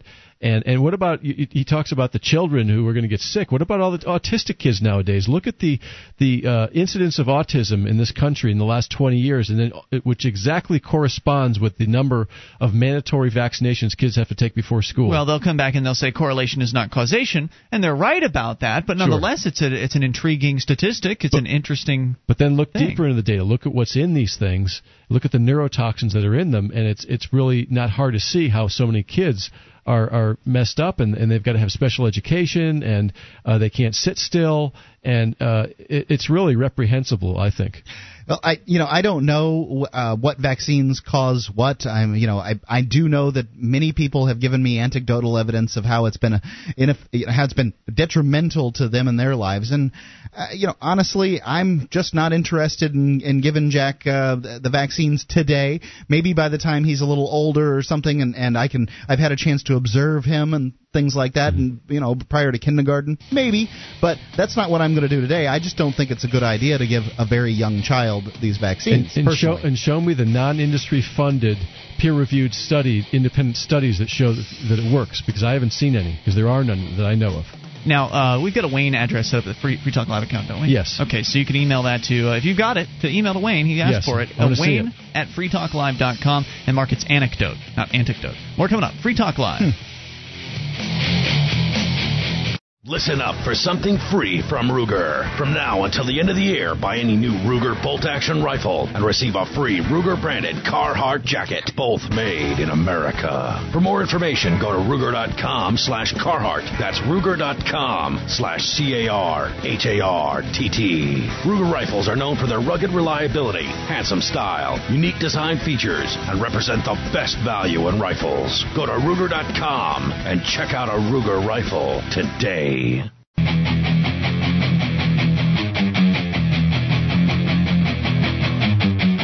is Free Talk Live. You can bring up what you want. Just dial toll-free to 1-800-259-9231. That's the SACL CAI toll-free line. Tonight it's Ian with you. And Wayne. And Mark. And you can join us on our website at freetalklive.com. All the features are free. And if you enjoy this program and you want to help support Free Talk Live, we'd like to invite you to become a Free Talk Live amplifier at amp.freetalklive.com. Just head over there and learn about the program. It allows you to send us $3 a month with any major credit card or PayPal or some alternative options, and we take that money in and reinvest it into the show, getting on more radio stations, bringing more internet listeners on board, and exposing new people to the ideas of freedom. Go to amp.freetalklive.com. Learn about the perks you get, like access to the AMP-only phone lines, chat room, forum, the AMP-only podcast, and more. It's all there. amp.freetalklive.com. And go get a free audiobook. It's completely unabridged. You can go to audiblepodcast.com/FTL. They have more than 60,000 downloadable audiobooks, magazines, and radio shows for your iPod or MP3 player. You can also play them on a computer if you want. And you can try one out today by downloading it free at audiblepodcast.com/FTL, as in Free Talk Live. That's how you get the free one. If you don't put in that /FTL, no free book. All right, we're going to continue taking your phone calls about what you want, and we'll talk to Evan in Michigan. Evan, you're on Free Talk Live with Ian, Wayne, and Mark. Hello? Hey, Evan, you're on the air. What's on your mind tonight? Hey, all right. I know I don't have much time, so I'm going to just talk as fast as I possibly can. Well, you can take your time. No need to spit it out fast. Go ahead. We're not going to hang up on you. Well, first thing, I'm a little behind on the podcast, but I just listened to that one with Gene kind of spouting off all those kind of racist generalizations. Yeah, he was painting black people with a pretty broad brush a few days ago, saying that most black people have big rims in the South, and in the South, and so on and so forth. But go ahead. Right. Well, I'm black, and this isn't the first time he's done that, but since this is the second time that I've heard, I felt like I had to call in and just kind of talk about some of the things. The first thing he told me, or he said, was like that Chinese people kind of don't like black people, which I think is, total lie, because actually one of my best friends is Chinese, and I've known him for the last 8 years. So it's not genetic. His parents love me. So, and the other thing was the whole thing about black people being lazy. I think people in general can be lazy. Yeah, and, absolutely. Mark's lazy. Yeah. So my wife says. I actually worked in the South for he specified the South in particular, and I worked 10 weeks in the South doing internship for a Fortune 500 company, and I wasn't lazy at all. I couldn't have got that position if I was lazy, so I just don't know what he's talking about there. Well, he's generalizing from his experience, and he's tainted because his experience is what it is, and so he's decided to draw conclusions about most people within a certain subset or group based on his experience with people that look like those people, and it's just not fair. And the generalization is ineffective for this reason. He stated that it was a generalization and that it obviously wasn't true for everyone. And I can tell you that nobody who is in whatever category you pick, but let's say black people are lazy, that's the generalization. None of the black people, when you make that state that it's a generalization, believe that you're talking about them. So therefore, you've made a statement that they don't believe affects them, and then you make a statement like, and black culture needs to address this. Well, what is that? Right. I don't know about you, but there isn't a black culture, and I don't know how you're going to address that all the rest of the black people are lazy, if in fact they are. I mean, it's a statement that it may be true for him and his observations, but it is completely ineffective. He needs to call Bill Cosby or something. Last thing was. Go ahead. Oh, my last thing was about that Michael Moore movie, Capitalism, A Love Story. Do you guys talk about that at all? No, it hasn't yet been mentioned. Well, my thing is, I think that movie is counterproductive, and this puts a bad taste in people's mouths, because his whole thing is capitalism is bad, but I think you can just moot his whole point by stating the simple fact that we don't live in a capitalist society. It's like quasi-socialism, and painting capitalism with such a broad brush, I think, will just turn so many people off. And Sure. Well, that's what Michael Moore does. I mean, he's an entertainer, and he's pretty good at what he does as far as making movies is concerned, and confronting the heads of industry or attempting to. Roger and Me was his first film, and many times he correctly identifies a problem, but then he steers you down the road with Karl Marx. So I guess the best way to deal with that is to make your own movie and get it as widely released as Trey Parker and Matt Stone could probably make a competing film to Roger, whatever the hell his name is. What was it? Oh, Michael Moore. I was thinking Roger Ebert for some reason. They could probably get a movie out like that was competitive towards him. But then again, that's not really their style. So it's not that anybody couldn't compete with him if they wanted to, but they're just not for whatever reason. Yeah. And he had that socialist movie out too. I'm like, oh my gosh, I don't know, the sicko about the healthcare and how we need it and all that, and yeah. What I think was at least John Stossel came out with something in Sick in America to rebut that. Mm-hmm. Yep, and he actually had Michael Moore on that program, if I'm not mistaken. Wasn't that the one where he had? Yes, he interviewed Michael Moore, and it was great because he showed him a picture of a Yugo. and said, you want them taking care of your health care? Well, we know that John Stossel is probably busy transitioning to his new career over at Fox. I don't think he's quite left ABC yet, but he announced on his blog recently that he's moving to Fox Business Network, and he'll be given an hour-long show on a regular basis. I don't know if it's a weekly show or a weekday show or what that... I think it might be weekday. I'm not positive, but either way, he's talked about how he really wants to bring more libertarian themes out, and that he was a little restricted by the producers over at ABC, and now he'll really have more, I guess, free creative reign over the content of his show, and so he's obviously excited about it. And he's leaving a pretty big position as the anchor for 2020 to go to Fox Business Network. It must be a good deal for him. I'm sure he's done a couple of good shows that never aired too. I know he did an interview with Ron Paul that never aired. The one that aired only on the internet, you mean? Yes. Yeah. So maybe John Stossel will step up and go after Michael Moore again on this, because considering he's done it before, I'm sure he's more than ready to take him on again. I guess we can cross our fingers and hope for that. But while I have you on the line, while we've got you here, Evan, I want to ask you about Rosa Parks. You know, as the token black guy on the show at the moment, I've been in. There have been lots of discussions recently over at freekeen.com. It's my blog site. We focus, as our listeners have been listening for a little while now, focus on some of the activism that's going on here in Keene.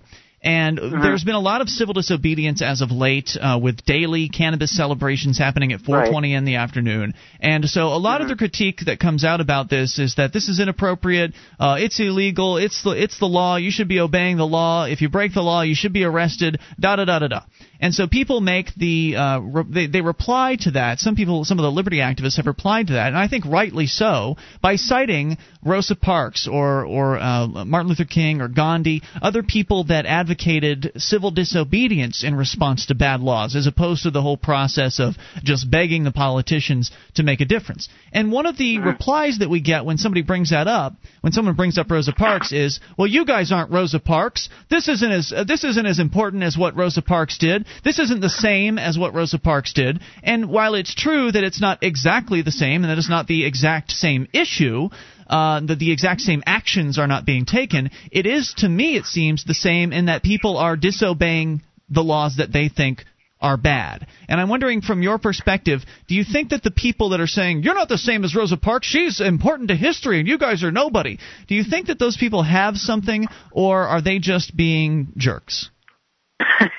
I think that they are just being jerks. I've been listening to the show for the last 2 years, and I totally agree that the war on drugs needs to end. So the bad part about that is just like I would say most black people don't know about or have an opinion on it, so they just kind of go with whatever they hear, and what they hear from the general public is that it's drugs are bad and all that. So I just feel like, for me personally, I think that you guys are totally in the right, and keep fighting a good fight. That's really all I say. So then we have at least one black man's permission to reference Rosa Parks as a comparison. I don't know that that's matters, but okay.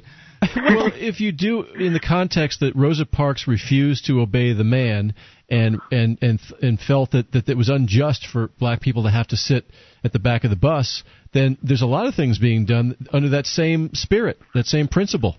What's wrong with that? Yep. It's the principle that counts. Thank you, Evan, for answering that, and I appreciate the call and the thoughts tonight. I appreciate hearing from you. And by the way, as soon as the first black activist moves here to Keene, I am hooking them up with a free Keene bloggership. I mean, presuming they're liberty-oriented people, which I imagine they will be. And then if they reference Rosa Parks, I wonder what the commenters will say then. They probably won't say a damn thing at that point. 800-259-9231. Hour 3's coming up. This is Free Talk Live.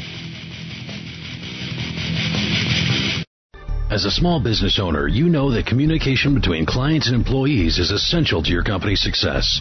Email is part of your company's DNA, but you didn't get into business to manage email. It's time to evolve with DNAmail.com. Get Microsoft Exchange-hosted email services with free activation and setup, 24/7 support, and 99.99% guaranteed uptime, all starting at $8.95 a month. DNA Mail even supports your BlackBerry and iPhone and offers a free Microsoft SharePoint Internet portal to keep everyone connected. Look, you know what it costs to set up an email system. Don't blow your budget on fighting viruses and having an IT specialist on call. Save time and money with DNAmail.com.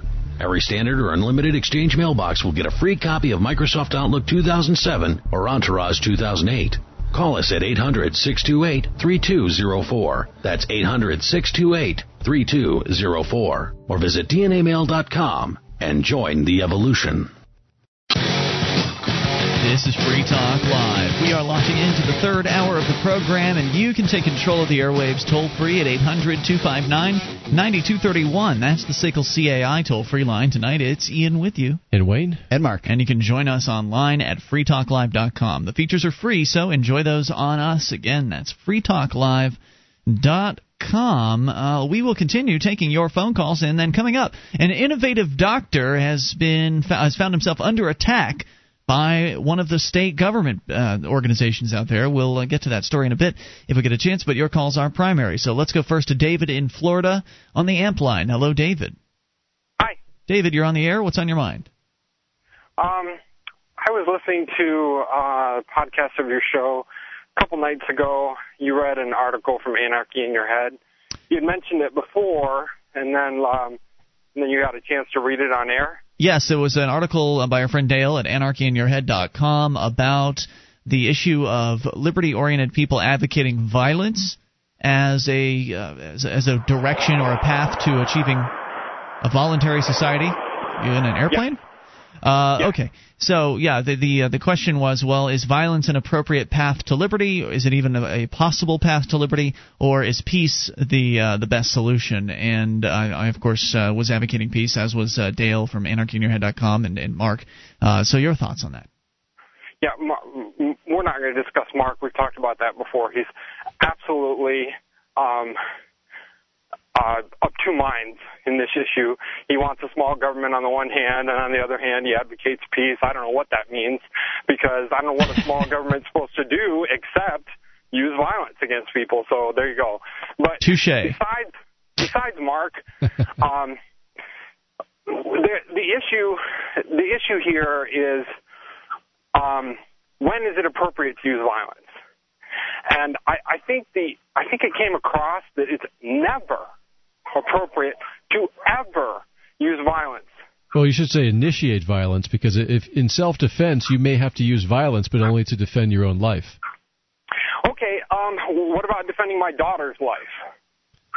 Yeah, that's acceptable. I think we did actually address that because it was my understanding that the point of information. It was my understanding that the definition of violence I was using is one in which your intention is to cause harm, whereas when you are defending somebody's safety or you're defending somebody from attack, it's not your intention to harm the other person. It's your intention to stop the attack. It's your intention to set things straight. So I think that in the case of defensive force against an attacker like that, I think you're completely justified, and there's nothing wrong with stopping the attack. If you were to go then at that point, and if the person was hitting you, and you were to then pull out, if you've managed to stop them from hitting you, you then pull out a gun and execute them, you've gone over and above the amount of requisite response. Yeah, the distinction I think is the initiation of force.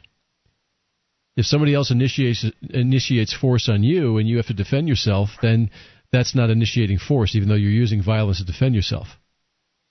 Yeah, I don't think that was what came across in either Dale's article or their discussion of it the other night. Well, David, if it didn't come across, I apologize. I do specifically remember mentioning it when we were discussing it the other night. Okay, but let's pretend that I'm faced with an attack. Okay, now if it's one person and he happens to be smaller than me, or he has less arms than I do, I stand a fairly decent chance of prevailing in my defense. Is that true? Yeah. Not always. But... Now, let's pretend instead of that situation, I'm faced with overwhelming force. Either he's got his buddies there, or he's got a bazooka, and all I've got is a knife, something like that. Yeah. Now, in that situation, it would be inappropriate for me to use violence against him. At that point, it would be futile to use violence. It's sounds accurate. Well, right. if you know he was trying to kill you and he had 6 of his buddies with him, you knew your life was in danger. Well, what are you going to do? Let him do it, or are you going to fight back and maybe take out a few before you go down? Well, maybe there are other options. Maybe I could, bargain my way out of it. I mean, there are a number of things that I might try to do, and I guess in the end I might, I mean, if it was my life or his life, I would probably do something, but it would be imprudent to initiate that defense. Sure. Okay, so in that case, would it be appropriate for me to later on, to prevent future attacks from this same individual or same group of individuals, would it be appropriate for me to go to their home, I don't know, burn it down, or possibly poison their water, or I mean, do a number of things that. Or how about this? How about I plant some child pornography on their computer and alert the authorities? Why not just run? No, none of those are acceptable. What if I can't run? I mean, I agree with that. I think, the way I disagree with Ian's philosophy that we should always choose peace. I think that what we should do is choose peace if it's possible. If someone will interact with me on a voluntary basis, I'm more than happy to interact with them on a voluntary basis. If they won't interact with me on a voluntary basis, I choose to ostracize them. But there are some people, I call them government, there are some people who refuse to be ostracized. They will come after you and come after you and come after you. Mm-hmm. And at that point, when they've come after you and they continually come after you, isn't it appropriate to use whatever form of violence? Now, I know you guys say there's only one form of violence. Go postal. Get in there and start beating heads and show up at the police station with arms and uniforms. There are other ways to be violent. Okay, you're talking about like revenge tactics. You can have a guerrilla war. You can have a ninja war. You can have all of these sorts of activities. I could buy a black helicopter. Completely negate all forms of violence because, violence leads to more violence. These people are already being violent. David, so what are you saying? David, how much time do you spend thinking about these revenge tactics that you're going to take out on the government people? It's not revenge. Whatever term you want to use. It's justice, Mark. Whatever. Justice. No, it's not about terminology.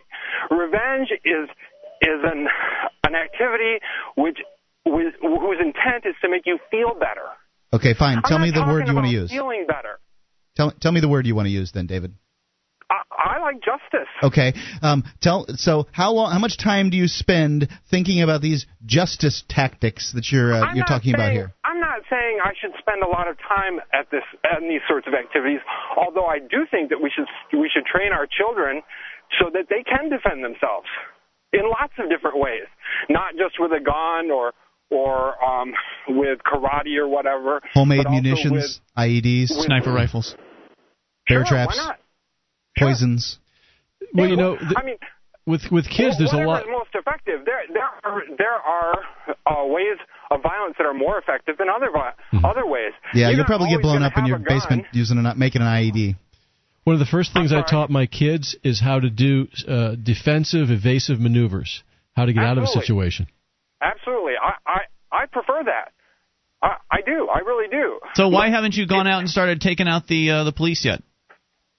See, you say that like if you're in favor of violence, then you should immediately go out and be violent. Well, aren't they using violence against you? I mean, didn't you say that the government comes after you and comes after you and comes after you? No, they're not bothering me right now. Oh, okay. I mean, so the taxes don't bother you. Yeah. When did you stop paying your property taxes? Even then, it's not. Just because I'm an anarchist doesn't mean I have to. See, you say that anarchy is somebody who doesn't want any rules, and that's not true. I'm all in favor of gravity. I'm all in favor of all sorts of rules. That's cute. I like my own rules. I try to live by them. So what are your rules? I mean, when are you going to go on your rampage or your secret ninja mission? Not about having rulers. Well, okay, I understand. That's fine. I don't want to debate anarchy right now. We're still talking about violence, so let's go back to that. When are you going to go on your secret ninja mission or your sniper mission against the powers that be? I don't have any problem with a certain group of people. No group of people is tormenting me right now. Okay, but so what will it take? And I refuse to put people in groups. Oh, those are the police officers. Police officers need to be all killed. Sure. So you just want to kill specific ones. I just want to find out exactly what your plan is. I want to know when he stopped paying his property taxes. Well, and I know you had a question as well, Mark. 800-259-9231. We're going to bring David back here in a moment. We'll continue the discussion. I still say that peace is the answer, and you will not achieve peace through violence. It's Free Talk Live. Hey, podcasters. FTL has a new advertiser with a somewhat unusual arrangement. They're paying us for people that fill out their online form for inspections for their basements. You won't believe how affordable a dry, usable basement can be, and FTL gets $50 for everyone that fills out the online form at basement.freetalklive.com. $500 off, a lifetime warranty, and a free water watch alarm. Just go to basement.freetalklive.com, click on Free Inspection and Estimate in the upper right-hand corner, fill out the online form, earn FTL $50. This is Free Talk Live. You can bring up what you want toll-free at 800-259-9231. That's the SACL CAI toll-free line. 1-800-259-9231. It's Ian with you. And Wayne. And Mark. You can join us online at freetalklive.com. The features, they're free, so enjoy those on us. Again, that's freetalklive.com. And those features, by the way, include our chat room. You can go to chat.freetalklive.com, and you can get interactive with other Free Talk Live listeners during the show and even outside of show hours. It's open 24 hours a day, but the best time is during show hours. Chat.freetalklive.com. From creating new and old media to political action and civil disobedience, market-based activism, you'll find more pro-liberty activism in New Hampshire than you would ever imagine possible. So all you have to do is move for the Free State Project. You can learn more at freestateproject.org. That's freestateproject.org. All right, we're going to continue and bring back David. He is on the line from Florida. We're talking about the issue that's been discussed quite a bit on this program over the past few weeks, and that is the question of tactics. The question of tactics versus a violent organization known as the government that is constantly initiating aggression against peaceful people, and how to deal with these people. And I used to be of your mindset, David. I understand exactly where you're coming from. I have had the fantasies about, taking them out, going after those government guys. They've been aggressing against people for so long. It's just they deserve it. It's certainly it seems right. It seems justified to go after them with violence for all of the awful, tyrannical, violent things, the terrible things that they've done.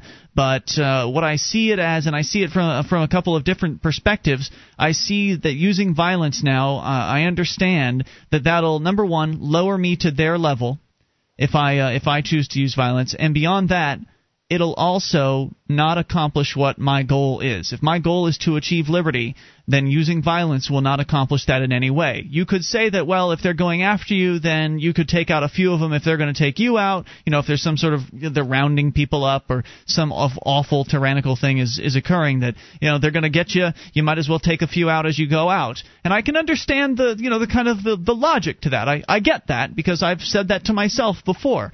But let's think a little bit beyond that point. I mean, if they're coming after you with some sort of violent awfulness, and you decide to take a few out before you go down, well, what is exactly that going to accomplish? Because you're dead anyway, right? If you believe that you were going to die before you... Absolutely not. Absolutely not. See, you're not dead? I reject the type of violence which you think is the only solution. Okay. I reject full-on, hit them hard, hit them where it counts, put your uniforms on, show up at the police station. No, that's not what I'm talking about. No, hold on. Who ever said that? No, I didn't say that. No, David, I didn't say that. I said if they're coming after you... I want them to know... I want no one to know I'm an anarchist. Okay, so then what... I don't want anyone... A real anarchist would never go and throw Molotov cocktails into a building. Okay, so David, wait a minute. That's not what I was talking about. Before you go on, that's not what I was talking about. I said if they were coming around taking you out of your home or something like that, or coming and doing awful things, raping your wife, or just targeting you specifically and going after you, what would you do in that case? Well, I would hope that through the proper use of violence, that it would never get to that point. Oh, so you think you're going to have notice that they're going to come to get you in the middle of the night? No, I'm not saying that.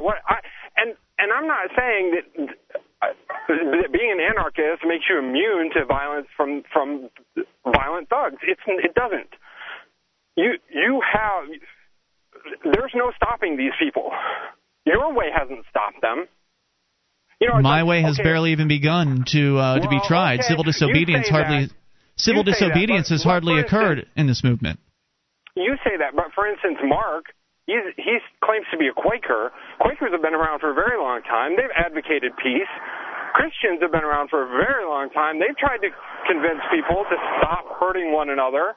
Thou shalt not murder and all that sort of stuff. Yeah, they're not really doing that. These are not new ideas. These are not new ideas. The issue here is that people are violent. Some people are. That is their nature.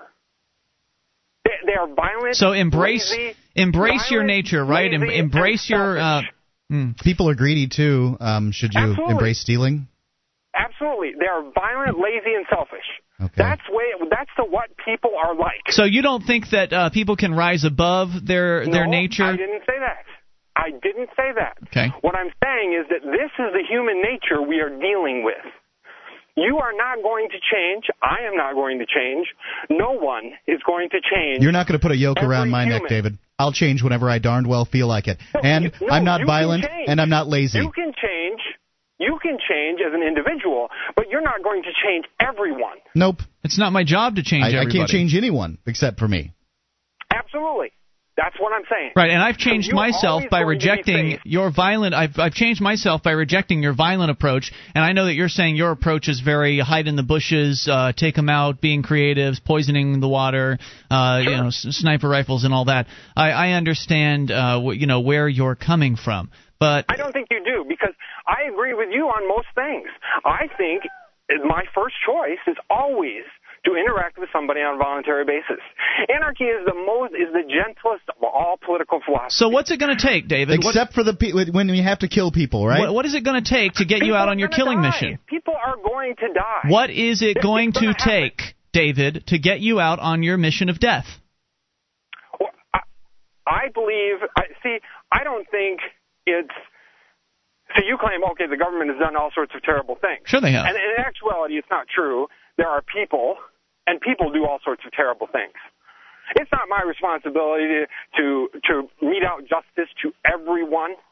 I believe it's the individual's responsibility. I'm asking you as an individual. You and Mark you've obviously thought a lot about this, and I understand, David, why you're dodging the question. Hold on. You're dodging the question, Mark, David. I am not dodging the question.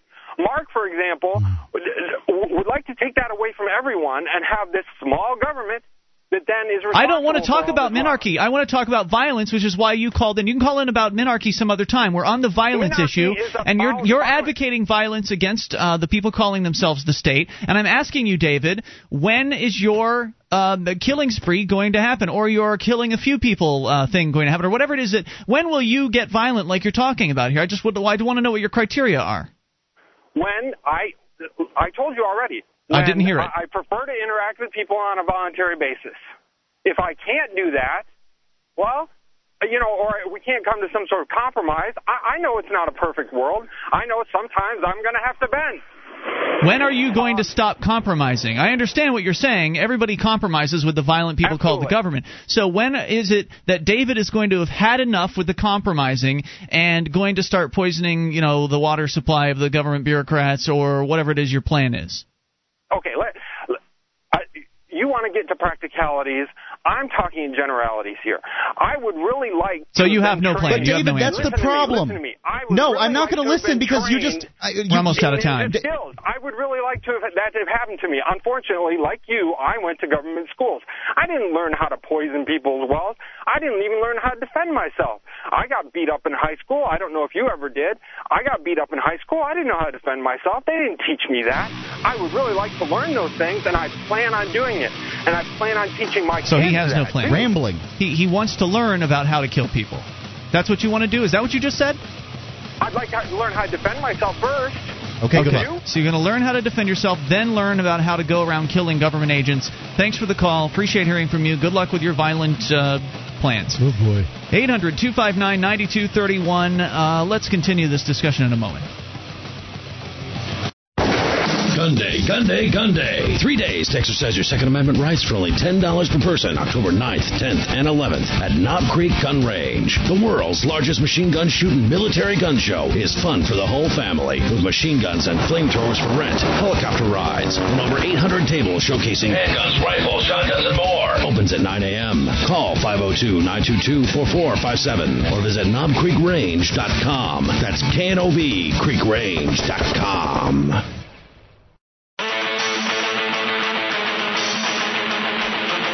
This is Free Talk Live. You can bring up what you want. Toll free, 800-259-9231. That's the SACL CAI toll-free line. 1-800-259-9231. Tonight, it's Ian with you. And Wayne. And Mark. You can join us online at freetalklive.com. All the features are free, so enjoy those on us. Features including things like the Facebook profile. You can go to Facebook, actually, .freetalklive.com. Facebook.freetalklive.com to become a fan on our Facebook profile. And would you like to pay higher prices for goods and services? No. Well, you do every time someone doesn't pay their bills. It's one of the many compelling reasons SACL CAI has been at the cornerstone of collections for more than 35 years. Before you pay higher prices, think whether the business, be it a bank, hospital, retailer, or utility, could use some help with their collections to contain costs so they're not passed on to you. Tell them to call the dedicated collections experts at SACL CAI for a no-cost, no-obligation proposal. SACL CAI. You can see their banner right at the top of the banner column of freetalklive.com. So we were talking a few moments ago with David in Florida. And he is stuck in a place where, or currently in a place, maybe he's not stuck, maybe he'll get out of there eventually. But he's in a place where I once was, where I was on the air saying things like, well, if the DEA raids your business, then you should shoot them back. Remember me saying those things years ago, Mark? I used to say stuff like that. Yeah, absolutely. I'm sure I was saying things like that with you. And I thought, that'll be effective. That'll stop these raids. And I just don't believe that anymore. First of all, I believe it's just not going to achieve peace through violence. I just don't believe that's possible. I don't think you can get to peace by being violent. Secondly, if you think about these DEA guys that are doing these raids, these guys are hyped up on adrenaline. Mm-hmm. Well, what is going to give them more adrenaline than a certain amount of them taking bullets, previously? Then they'll really be hyped up and excited. I mean, people die in wars, but you don't see the military, the army, there's a slump in recruits, but they're still getting hundreds of thousands of young men signing up for the military every year. They're not exactly going AWOL in large amounts. No, I mean, the people that are up for these things are up for them, whether a few of them are taking the shots or not. It doesn't matter. Well, that's right, but the other distinction you have to make is you have to assess how threatened you're being. Are they coming to your house to put you in jail, maybe, which isn't nearly as life-threatening as if, let's say, you're in the middle of a civil war or something. So I think you have to assess what the actual threat to your life is, and if you really feel there's a total threat to your life, people are coming to kill you, whether they're in uniforms or not, then you have to know what your line in the sand is before you use deadly force. And that's what we were asking about toward the end of the call, where he couldn't really come up with an answer. It took us a while to extract that information from him because he was talking about how important it is to use violence in certain situations. So I said, well, okay, when are you going to start your little process of getting them back? And he didn't even know. He used the excuse that he doesn't know how to be violent, so he needs to learn. He was talking about my belief in minarchy. Like he went off in a bunch of different directions. I understand the outrage. I do. Because you have pointed it out, and I never really considered this as sort of the reason that I've come to these conclusions. But, I see freedom as an inevitability.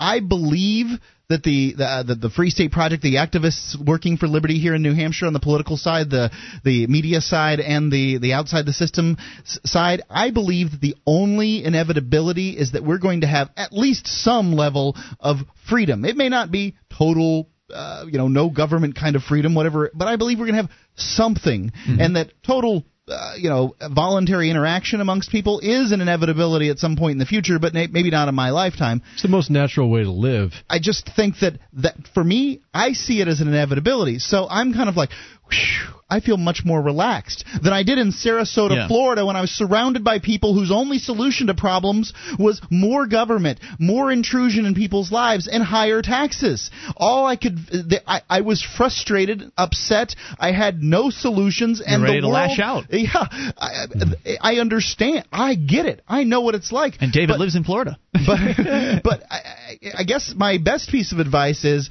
if you feel that way, and I understand, I certainly did. Maybe you should, and that's your future. That's what you're looking at. Maybe you don't need to live wherever you are. Maybe living next to grandma isn't that important anymore. Maybe that job you have isn't that important. For God's sakes, you apparently are on a freight train headed straight towards tyranny. And look what Gandhi accomplished just by being peaceful and being non-cooperative, as opposed to shooting back at the British. They were beaten. I mean, I wasn't there, but I saw the movie. I saw the movie. And in the movie, there was a scene where they essentially came up against the British guards, whoever the hell they were, the enforcers, and they allowed themselves to be beaten, one row after another, just continuing to come up and be beaten by these people. And it's shocking to watch that, and it's awful to see it happen. But if they had gotten into a violent firefight with those people, they may not have walked away. They may not have ever been able to see their families again. And they were kind of putting the mirror up for the British. See what violent thugs you are by not fighting back. So exactly, there can be value in that too. I agree, and that takes me to somewhere I wanted to go with David, but we just weren't getting answers out of him. So it had been 2 segments at that point, so I wanted to move on. But one of the places I wanted to go was, well, if you take some of them on the way out, that's the way a lot of people justify retaliating against the state when they're coming after you with some sort of, they're going to snatch you away in the night or whatever awful thing they're going to do. And no, I'm not saying some sort of armed militia insurrection. I've never even advocated that. Yeah, I'm just kind of, I've always been of the, when I was of the violent persuasion, it was take them out if they're coming to get you. Yeah, right? you might as well put a few bullets in them if they're going to put some bullets in you. Seems to make sense, right? But it doesn't really, because no, it doesn't, exactly. You can die powerfully or you can die like a dog. And I really do believe that we've read story after story after story of people that have gone out in just this manner, that have said, I've had it with these coppers, I'm going to get a few of them or whatever, and they're just, the media just paints them as madmen. And I'm not going to say that I'm going to argue with the media on this particular issue, but I understand where these guys are coming from. I understand the frustration at the same time. You can, whereas when you think about the Buddhist monks that set themselves on fire for the end of the Vietnam War, people can say that it was ineffective. People can say that it was effective. The Vietnam War did end, right? It did. Those guys died powerfully. These other guys, they're come and gone. This is what I wanted to point out about the idea of taking a few out when you go out. The idea might be that, well, that'll do something for liberty. Even if I'm not there to benefit, that taking out some of the government guys will do something for liberty. Don't you think that would be part of the justification? Because you're going to die if you fight back against these people. If they arrest you or they secret you off to some secret prison or something like that, there's still a slight chance you could end up getting out. There's a slight chance, if it's not a secret prison, if it's just a regular prison, there's definitely a chance you'll at the very least be able to write your loved ones and still communicate and maybe become a kind of an icon or a martyr for the movement. I guess don't martyrs have to die? I don't know. I think so. Well, anyway, you can be an icon for whatever the movement is at that point, and you won't be made out to be a total nut job if you do go and take them out as they're coming after you. If you do take a few out and then they kill you, you could kind of justify that to yourself as saying, well, I've reduced the amount of evil, violent people in the world when I died, so therefore I did something good. But if, after the fact that you die, the media comes out and paints you like a loon, then you've done nothing for the liberty movement. In fact, you've made it worse, because then some kid who's watching the TV says, oh, wow, there are bad people in the world. I'm going to have to grow up to be a law enforcement officer and stop stuff like this. Yep, exactly. And the state is reinforced by your violence against them. They use your violence against them as an excuse to buy some more tanks, to buy some more sniper rifles, to hire some more SWAT team members, to send their guys to more training training as to how to deal with this, because a couple of the agents died, so they need more training to make sure that none of them die next time they're trying to all rape over the U.S. wife. One example, one instance in one place, justifies the whole every cop and every organization being trained. So what I'm saying is, by taking a few out as you go out, you actually are likely going to make the situation for liberty worse in the long run for everybody, and you end up dead anyway. So it's a lose-lose situation. 800-259-9231. And I'm not saying you win anything by allowing yourself to be taken or allowing yourself to be beaten or anything like that, but you definitely do not win by responding in kind. You don't win by becoming like them. More coming up. This is Free Talk Live. Bring up what you want. The second annual Connecticut Liberty Forum is coming October 17th. Join Congresswoman Michelle Bachmann, We the People Foundation founder Bob Schultz, author James Perloff, the Campaign for Liberty's Jim Azola, and more, discussing ways to protect our freedom. The Connecticut Liberty Forum, October 17th from 9 a.m. to 5 p.m. at the Sheraton Hotel in Windsor Locks. Visit NHELD.com for more information or call 860-354-3590. That's 860-354-3590.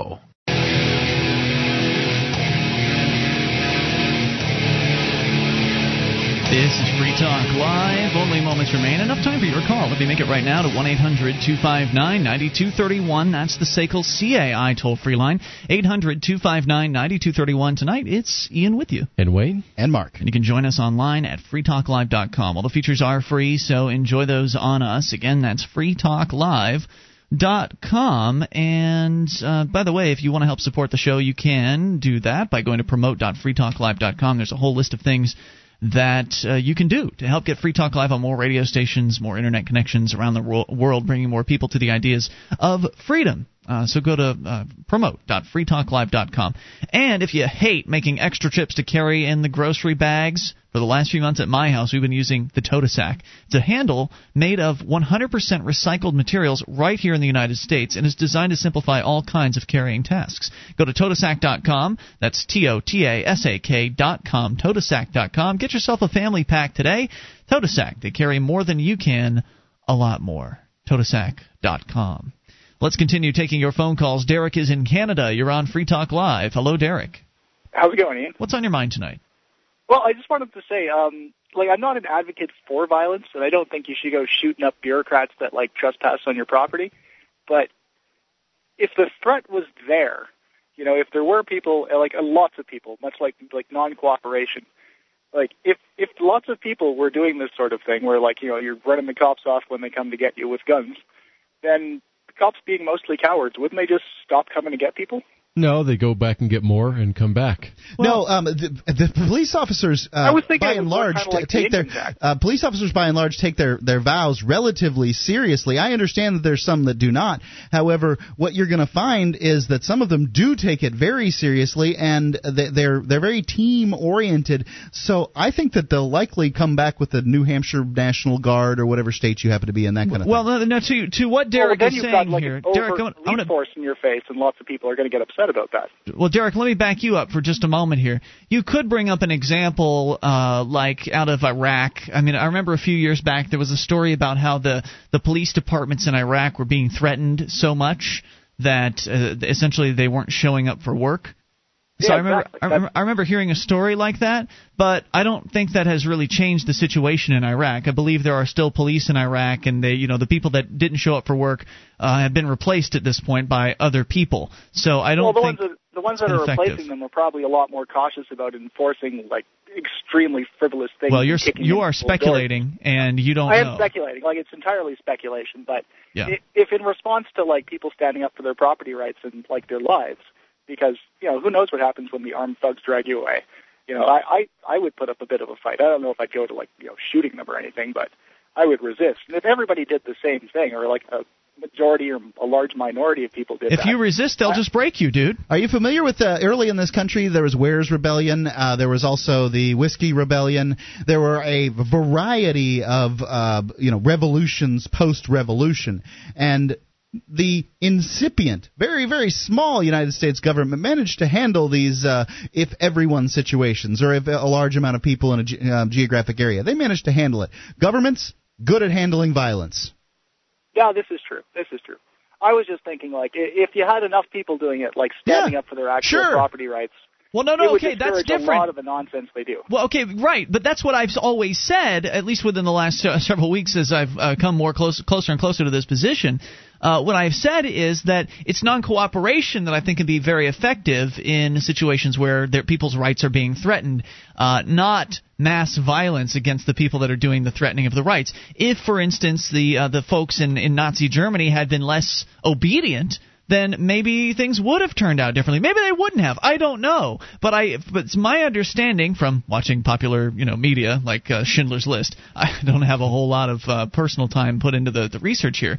But I've always seen the depictions of what went on was that a lot of these people that were being targeted by the Nazis, a lot of Jewish people and other people, I guess, not just all Jews, but a lot of those people that were being targeted were being very obedient about what they were being told to do. They went along to get along. They figured if they would just bow their heads and go along with whatever it was being demanded of them, eventually things would get better and they'd be all right. They'd be let back together with their families and this and that. They were absolutely wrong about that. They ended up being taken to their doom as a result of their obedience. So I'm not advocating obedience at all. I think that it's disobedience that is a very critical factor to this movement. It needs to happen on a wider spread basis. Non-cooperation needs to be something that people do when the government is coming after them. I think non-cooperation is far more powerful than lashing back out in a violent way against these violent people. Right, because then you expose them as the violent thugs and not you. Because I remember one time I had a friend who was riding on his motorcycle, and there was a car that kept cutting him off. And so he finally pulled over, and the guy got out of the car, and before he even got his helmet off, he tried to push my friend off his motorcycle. Well, my friend was a martial arts expert, and he hit the guy once, and he went down, his nose all over the place. But there was an old lady across the street who only saw the last part of it, only saw my friend hit the guy. And so he had to go through court and everything for assault when he was defending himself. Because the old lady only saw the end of it. And that's what happens sometimes if you do fight back. You have to be careful because maybe somebody, like the media, is only going to focus on the media only focuses on pro-government issues to date. Exactly. Right there have been times in my there have been times in my personal life where I could have fought back in a violent confrontation situation, and I ended up getting hurt in those situations. But had I fought back in the way that I could have fought back, then I would have possibly had some dead bodies on my hands, and then my situation would have been a lot worse. Even though I would have been justified in what I did, it would have been a much worse situation for me. I would have had a hell to pay as a result of that. Charges would have been filed, and then I would have been a murderer, even if it was in self-defense. So I don't want to lower myself to that level. I don't want to join the ranks of the violent, and if that means that that my life will be extinguished by some state hit squad at some point in some dystopian future, then okay, whatever, because they're going to get me anyway. But I would say, like, if you're defending yourself, you're not putting yourself on the same level. Like, if I went to the cop shop and started shooting them up and like trying to take their stuff, that would be their level. Right. But they're coming to me. So I'm 50-50 on the issue. I think the bully needs to know that if he's going to come mess with me, he's going to get punched in the face. And on the other hand, I don't believe in, just often firing at the cops or whoever's, harassing you from the government. You know what? Nobody really knows what they're going to do in a situation until you assess all the facts in every specific situation. There might be times where you might walk away or get out of there. There might be times where you might be backed in a corner. And this is not just yourself from a violent situation is like always the best option. Yeah, and this isn't just people in uniforms. This was anywhere. You could be walking down the street in a city and some muggers try to get you. Yeah, certainly. There's no hard and fast rules to what to do. Any other thoughts tonight, Darren? I'm 50-50 on the issue, I think. Like, I don't believe in aggressing against them, but when somebody comes to aggress against me and I do have the means to defend myself, I just think if more people were of that mindset combined with, like, the non-cooperation, they would just leave us alone. I think if you have the non-cooperation, they'll leave you alone eventually, because you can't extract blood from a stone. So if people aren't going along with their little paying their fines and whatever other demands they're making of them, then you've defeated the state at that point. You don't have to pull out any sort of violent implements in order to do that. But if people don't non-cooperate and they just keep going along to get along, then yes, it will come to the point where people are being rounded up and, Kristallnacht and all other kinds of horrible things will happen because you get the government you deserve, right? Isn't that what they say, that people get the government they deserve? If you just go along to get along, then that's where it's going to go eventually. They're going to finally come after you, and it's not going to be pretty. And by that time, if you do decide to resist, remember, most people will not be of that particular mindset, so you will decide to resist in that particular case. You'll get violent. They'll crush you. And then later on down the line, the media is going to look at it, and you'll be labeled a kook, and liberty will be set back as a result of it. So I don't see it being 50-50 at all from my perspective. For me, fighting back against an organization, defending your loved ones from attack from private criminals, I think you completely are justified in doing. But the state gang has legitimacy. The state gang has people's opinion on its side, and you're not going to change people's opinion by using violence. Violently. And they have a lot of reinforcements. They do have a lot of reinforcements. Even though there are more of us than there are of them, it's again a question of who's willing to do what. If most people aren't willing to stand up for their freedom, to non-cooperate, to engage in civil disobedience, to not go along with their demands, then it will get worse and worse. And by the time it gets worse, it's just people will be let off to the slaughter, and then there will be a handful of folks like you that'll be fighting back. That'll allow the state to expand itself and get more violent. I'm not necessarily going to fight back in a violent way. I've taken an approach of just absolutely ignoring them, and it seems to be working fairly well. Oh, I think that's a fine approach. When did you stop paying your property taxes? Last year. Did you stop paying your property taxes last year? Stop paying my property taxes. I think you will find that ignoring them will not work. That's just my belief. I hope the very, very best for you, but I think that I live in a very rural area. A lot of us, I don't think, pay our property taxes out here. So. Excellent. Well, let us know what happens with the whole not paying property taxes thing. I've never had a chance to talk to anybody who's ever done that. So thanks for the call tonight. We are out of time. It's something to think about. Will your violence actually accomplish anything for freedom? See you tomorrow night. freetalklive.com. The following edition of the Mark Interview Series is brought to you by the Free Talk Live AMP program. Become a Free Talk Live amplifier today for as little as $3 a month. Get perks and help us get on more radio stations and more internet connections at amp.freetalklive.com. That's amp.freetalklive.com. And here's Mark. So the Mark Edge Interview Series continues, and today I've got Charles Johnson from the Southern Nevada Alliance for the Libertarian Left. Charles, are you there? Sure am. Excellent. Now, you got a high billing from Pete Eyre from Motorhome Diaries at motorhomediaries.com. He said that you were very good at articulating the ideas of agorism. Well, that's very flattering. I'll try and do my best. Okay. And, I've been exposed to these ideas of agorism, and I can't say that I'm entirely on board at this point. There's, some things that I kind of agree with and some I don't, but will you just sort of hip our listeners to what your thoughts are on agorism? Kind of explain it in a nutshell, and then we'll get into it. Sure. Well, agorism is a form of anarchist libertarianism, so it's specifically no government rather than smaller government or limited government. Okay. And the main thing that will probably differentiate agorism from most of the other forms of libertarian anarchism that people listening to this show may have encountered has to do with the strategy and sort of how agorism sees us as libertarians trying to get from where we are now to a fully free society. And so the distinction is going to be specifically that agorism, unlike more conventional, conventional is a funny word to use, right? But unlike, say, anarcho-capitalism or various forms of Rothbardianism or voluntarism or all these other ideas, the specific proposal from agorism is that we move from here to there by means of counter-economics. And counter-economics is a form of direct action focused on the deliberate effort to bypass the state to the fullest extent possible, rather than trying to either take over the state or somehow convince the existing people in power in the state to start being less statist somehow. Yeah, it does seem somewhat counterintuitive, doesn't it? Mm-hmm.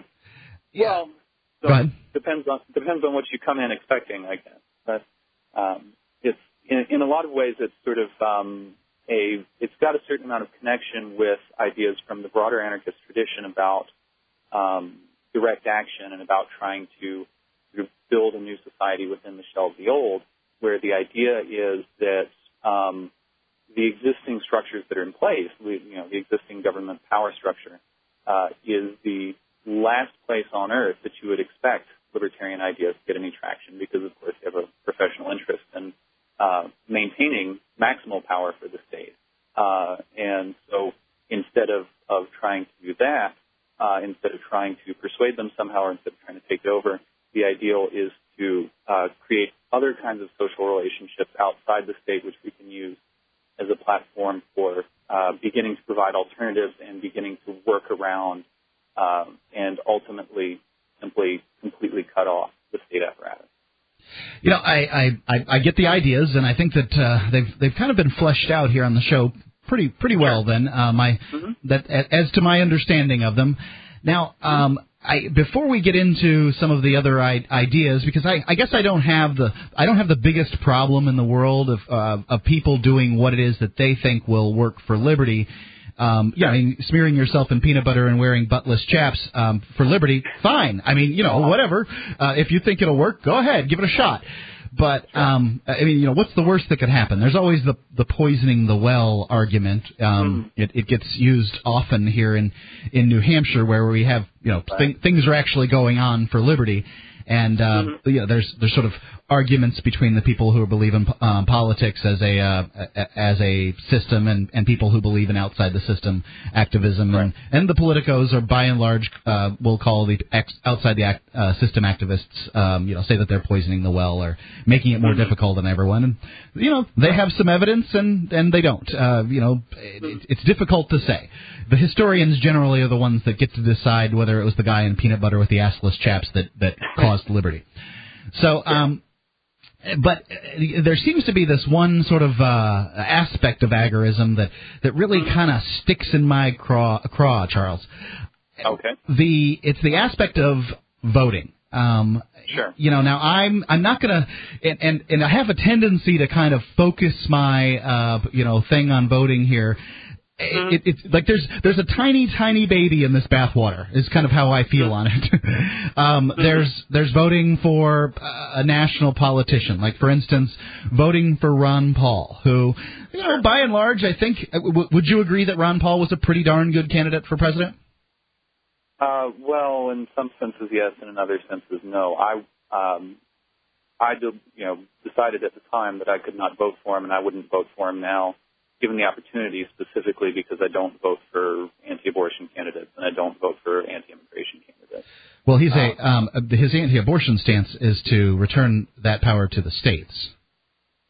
So he doesn't believe that it's a federal level issue. So I mean, he's not actually he's anti-Roe versus Wade, which somebody can make an argument for. If murder is murder in a state, then murder should be, that crime should be handled by the state. I kind of understand where you're coming from, but I mean, he's not actually anti-abortion in the sense that he wants to make abortion illegal. He's anti-abortion in the sense that he doesn't believe the federal government should handle it. However, the immigration issue is a big one. We had him on the show and we talked to him and the way he sounded on immigration at the time sounded pretty good. Like it wasn't a big issue for him, that more or less somebody in his campaign has kind of drummed up that point. Whatever. For me, he was a 95%er candidate, and I'll vote for 95% over whatever else is running. But I don't think my vote mattered, Charles. I mean, I voted for Ron Paul, and I got as many people as I could to vote for Ron Paul and got people excited for it, but somehow it just didn't all pan out. And it seems like, when you're talking about national elections, the more people involved, the less of a chance of your vote counting. There were only 54 votes in the entire nation for president that counted, and that was, because it's Nebraska and Maine are kind of messed up. Otherwise, it would be, I believe, 51. But these people votes are the only ones that count because it's winner take all in those specific states for those electoral votes, and that's it. However, I recently, and I've told this story a couple of times on the air, and I'm sure listeners are going to be sick of hearing it. However, there was in my town, there was a highway truck being voted on, and there were I think there were 200 or 400. The number escapes me. I think it was 200 people, voting in the town meeting on this truck, and it passed by one vote. I happened to be out of town that day, could not be in town, couldn't vote, and if I'd have been there, it really bothers me that if I had been able to be there, that I could have changed it. And so one vote does matter at times. I understand why people choose not to vote for a candidate because a person can't represent me. But when it comes to an issue, it'd be kind of nice to get some of the agorist folks out to, the few that are here, but, one vote can count. Get them out to vote on some issues and vote no.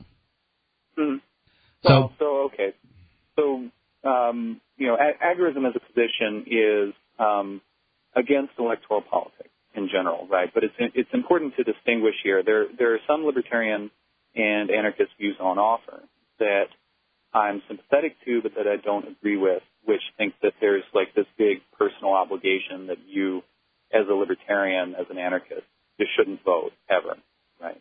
Okay. And that's not my position. I actually just don't care, by and large, and for the most part. My position is not about whether or not an individual person should vote. I think that's a decision that's up to the individual person to make, and it's typically pretty low stakes. You're talking about votes which mostly don't matter. We can come back around to some of the specific concerns that you have about sort of local initiatives and things like that. But also it's something that doesn't, cost you much to do. I mean, 15, 30 minutes every 2 to 4 years, depending on what you do. What, as an agorist, I am concerned with is not sort of this personal question like, do I vote or don't I? But rather the question of whether libertarianism should be concerned with electoral politics as a strategy. So it's not about what you do in that 15 or 30 minutes in November, but rather sort of what you do, where your time and your attention and your money and your organizing efforts are going month after month and year after year outside of that, outside of the voting booth. And so, if there's an issue where you can show up and with 15 minutes of investment, make some kind of small positive difference through voting on a voter initiative, for example, that's fine. I don't care about that.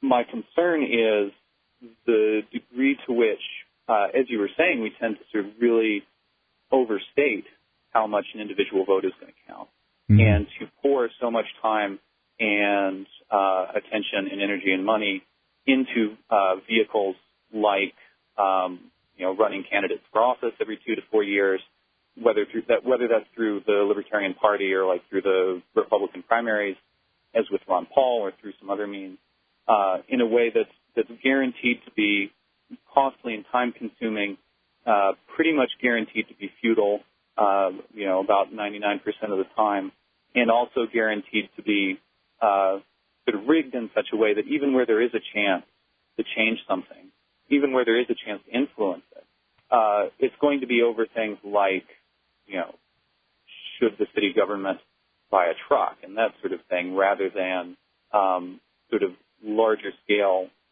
issues of political change, which I think are almost certain to be inaccessible from anything like electoral politics any time in the foreseeable future, precisely because the system is structurally rigged up so that candidates who present sort of radical or maverick views are going to be marginalized and are going to be sort of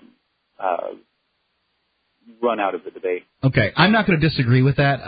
It does seem like that's by and large the case. But I would like to say that when you say 99% of the time that we won't get candidates through, here in the Free State Project, we've got 4, and I've heard the 6, and I think that the other 2 are actually friends of the Free State, people elected to what they call the General Court, which is the New Hampshire State House here. So, I mean, we've managed to get some people elected, and there are strong liberty organizations here. The one that is strongest, the New Hampshire Liberty Alliance, that has 95 members out of a 400-person House, largest in the nation. And so, I mean, there's been some luck with getting people who are rated A+ by this organization into place. So, I mean, there's opportunities for getting people there. Now, I'm not going to say that those people have, slashed the state budget by 50% or anything even remotely similar to that. And I think we're still at a building phase for the political action. I'm not against political action. I think that do what it is that is your passion, and I think that you'll have the best results. I think that if people that are not into political action are trying to do political action, they're probably going to be unhappy, and things aren't going to work well for them. And there's no way to get somebody to do something they don't want to do, especially for free. So that's probably not going to work. But I guess I've got some questions about sort of agorism as a whole then. So you and I sort of pretty much agree on voting, that it, by and large, futile. However, you never know when that one instance is. So if you want to go vote on some local stuff, please do. But on agorism in general, things like outside the system activism, say selling pot. People have been selling pot for a long time, and the system has been growing. So I'm not sure how this black market, gray market activity is going to translate into real-world freedom for people. Even though the political system is slow and arduous, I'm not sure outside the system activism is any less slow or arduous. Well, it's certainly not anything but slow and arduous. I agree with you about that. The question, though, is, political change is never free, and it's pretty much never cheap either. And so the question is sort of, if you've got to pick a slow and arduous process, which one is more likely to bring about the results that you're looking for, and which one is more likely to provide results that are sustainable?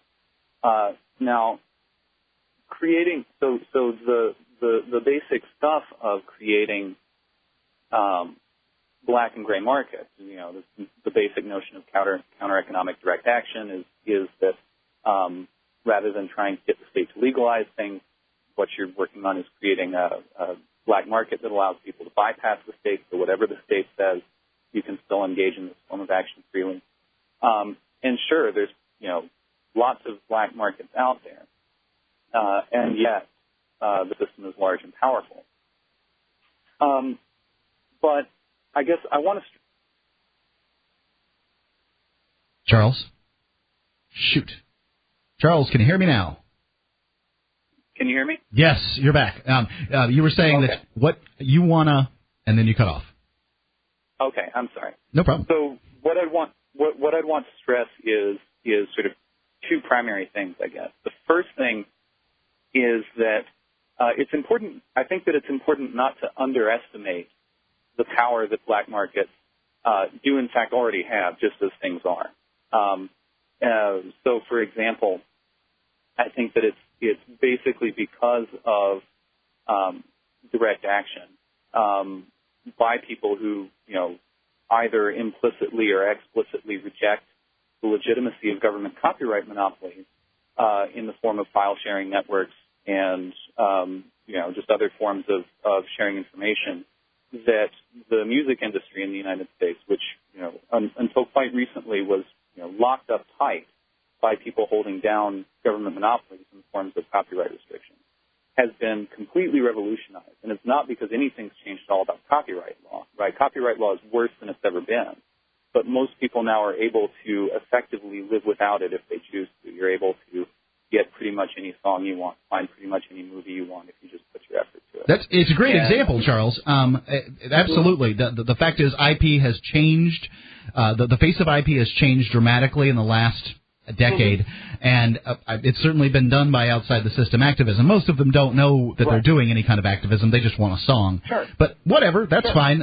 It worked. But if you cite a single example, the people that claim that political change works might cite, more freedom for gay people as a victory here and now. So political activists can cite, specific instances where they have created more freedom in an area. So, sure, of course, you'll need more than one. Sure.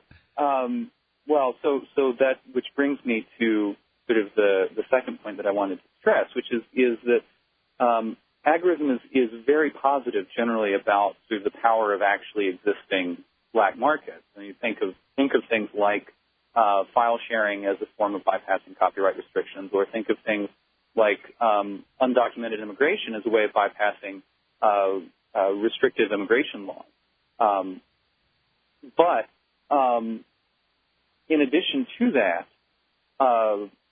agorism also stresses that it's not just about going out there and starting your own personal drug ring, for example. It's just as, with electoral politics, you have sort of these basic actions. There's voting and there's running a candidate for office, but there's also all this support work. So there's writing op-eds, there's talking with your friends, there's putting up lawn signs, all these things that sort of do a lot of work towards making insofar as the campaign has any effectiveness, these support activities make it possible for that to happen. Now, similarly with agorism, there's a lot that's going on besides just, getting out there and trying to live your life outside of sort of the status grid. As important as that is, there's also educating people about agorism. There's also convincing people about the legitimacy of what they're doing. Lots of people participate in black markets every day. I mean, people buy pot, people smoke pot, but an awful lot of these people are pretty guilty in certain ways about what they're doing. They'll buy plenty of pot and they'll smoke it, and then 20 years later they'll turn around and be the staunchest supporters of drug laws. Or not even 20 years later, they'll turn around and say today, well, I don't think that we ought to release all nonviolent drug offenders. Yeah. While they're puffing on a joint. Right. And so... I'm sorry, go ahead. I'm sorry, too. Agreed. Now, I've got about 3 minutes left for this interview, and before we go any far, I feel like I've gotten what I wanted to get out of it. But I guess what I want from you is for people that are listening that think that agorism's a good idea, and I'm still sort of convinced that agorism should be part of part of the overall liberty plan, not the overall liberty plan. But and I still think that people should do what they're passionate about. But if people feel like they might be passionate about agorism, there's probably sort of conversations amongst agorists as to what's the best idea to do, what's the best outside the system activism. And I guess I want to ask you if you could control all the agorists of the world, though that makes any sense at all. What would you have them do? Well, if I could control the agorists in the world, I'd abdicate. But setting that aside, if I wanted to stress sort of stuff that's relatively easy to understand and relatively easy to get started on doing, I'd say that people should, first of all, just begin by educating themselves about actually existing black markets. So there's lots of good material on this. There's agorist stuff, Sam Konkin's work. There's also, books like Sudhir Venkatesh's Off the Books, just to sort of get an idea of, how this stuff actually works out in the real world. Now, in addition to that, the primary things that I'd encourage people to do is start looking at ways that you can get yourself out of the official cash economy. Not because I have anything against cash in principle, but because, as a matter of fact, under the present system, the more you're in the cash economy, the more you have to deal with taxation, the more you have to deal with government surveillance of your finances, and so forth. And so I would strongly encourage people to look into sort of a whole cluster of things about sort of local economies, mutual aid networks, getting food through organizations like Food Not Bombs, looking to. What was the organization? In general. I'm sorry? What was the organization? The organization I mentioned is Food Not Bombs, which is actually a long-standing anarchist political project. Okay. Founded in the U.S. It's now all over the world.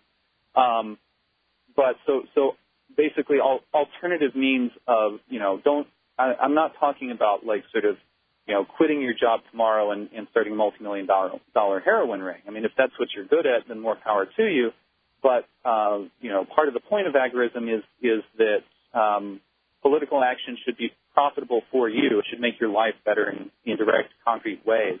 And it should start working in small ways on the margin. So, look at ways to sort of withdraw and get off the grid and to sort of live your life to the extent possible on the basis of direct relationships with your friends and your neighbors and your political allies, rather than sort of being dependent on either government bureaucracies or sort of the existing large corporate structures that are hooked into those government bureaucracies.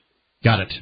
Okay, that's Charles Johnson, Southern Nevada Alliance of the Libertarian Left. Charles, I want to thank you for being on here with me. And if your interview will be available after, I guess it's about 11:30 or midnight tonight at freetalklive.com. It will be attached to the podcast. So if you would be so kind as to send out to whatever contacts you have that your interview is here, and maybe they'll want to listen, and some of them might be exposed to Free Talk Live, the number one liberty show in the whole, probably the world. So send the word out if you would. Sure. Thanks for having me. Thanks, Charles. I appreciate it. This is Ian. Have you heard of the Millionaire Patriot? You should. He has a free handgun and 5 days of firearms training waiting for you. That's right. You can attend 5 days of world-class gun training at Front Sight Firearms Training Institute and secure a 30-state concealed weapon permit, all for pennies on the dollar. Plus, if you act fast, the Millionaire Patriot will give you a free Springfield Armory XD pistol in the caliber of your choice. Now is the time. You and your family need to be armed and trained to levels that exceed law enforcement and military standards. Front Sight provides such training without any boot camp mentality or drill instructor attitudes. And the Millionaire Patriot is paying his own money to help you get it. This is real. Thousands have already taken advantage of it, and you should too. Don't miss out. Secure a Front Sight defensive handgun course plus 30-state concealed weapon permit for pennies on the dollar and get your free handgun. Go to frontsight.com today. That's FRONTSIGHT.com. Go to frontsight.com for your training and free gun. Again, that's frontsight.com. Attention, all active duty members and veterans of the U.S. military. Your proud service to your country entitles you with the right to participate in special VA loan programs with benefits not available to the general public, like the ability to purchase a new home with no down payment or mortgage insurance, or refi with cash out, up to 100% of your present home equity with less strict credit criteria. You are entitled to these benefits. Review them online at varadio.com. This is Tim Lewis from iFreedom Direct and a veteran of Operation Iraqi Freedom. I want you to know that as a member or veteran of the United States military, you've earned special rights and privileges. On your feet! And get the details at varadio.com. iFreedom Direct Corporation is a private lender approved by the VA and licensed in most states. In certain states, certain restrictions and limitations apply. For a current list of licenses, disclosures, and all benefits, go to varadio.com. varadio.com.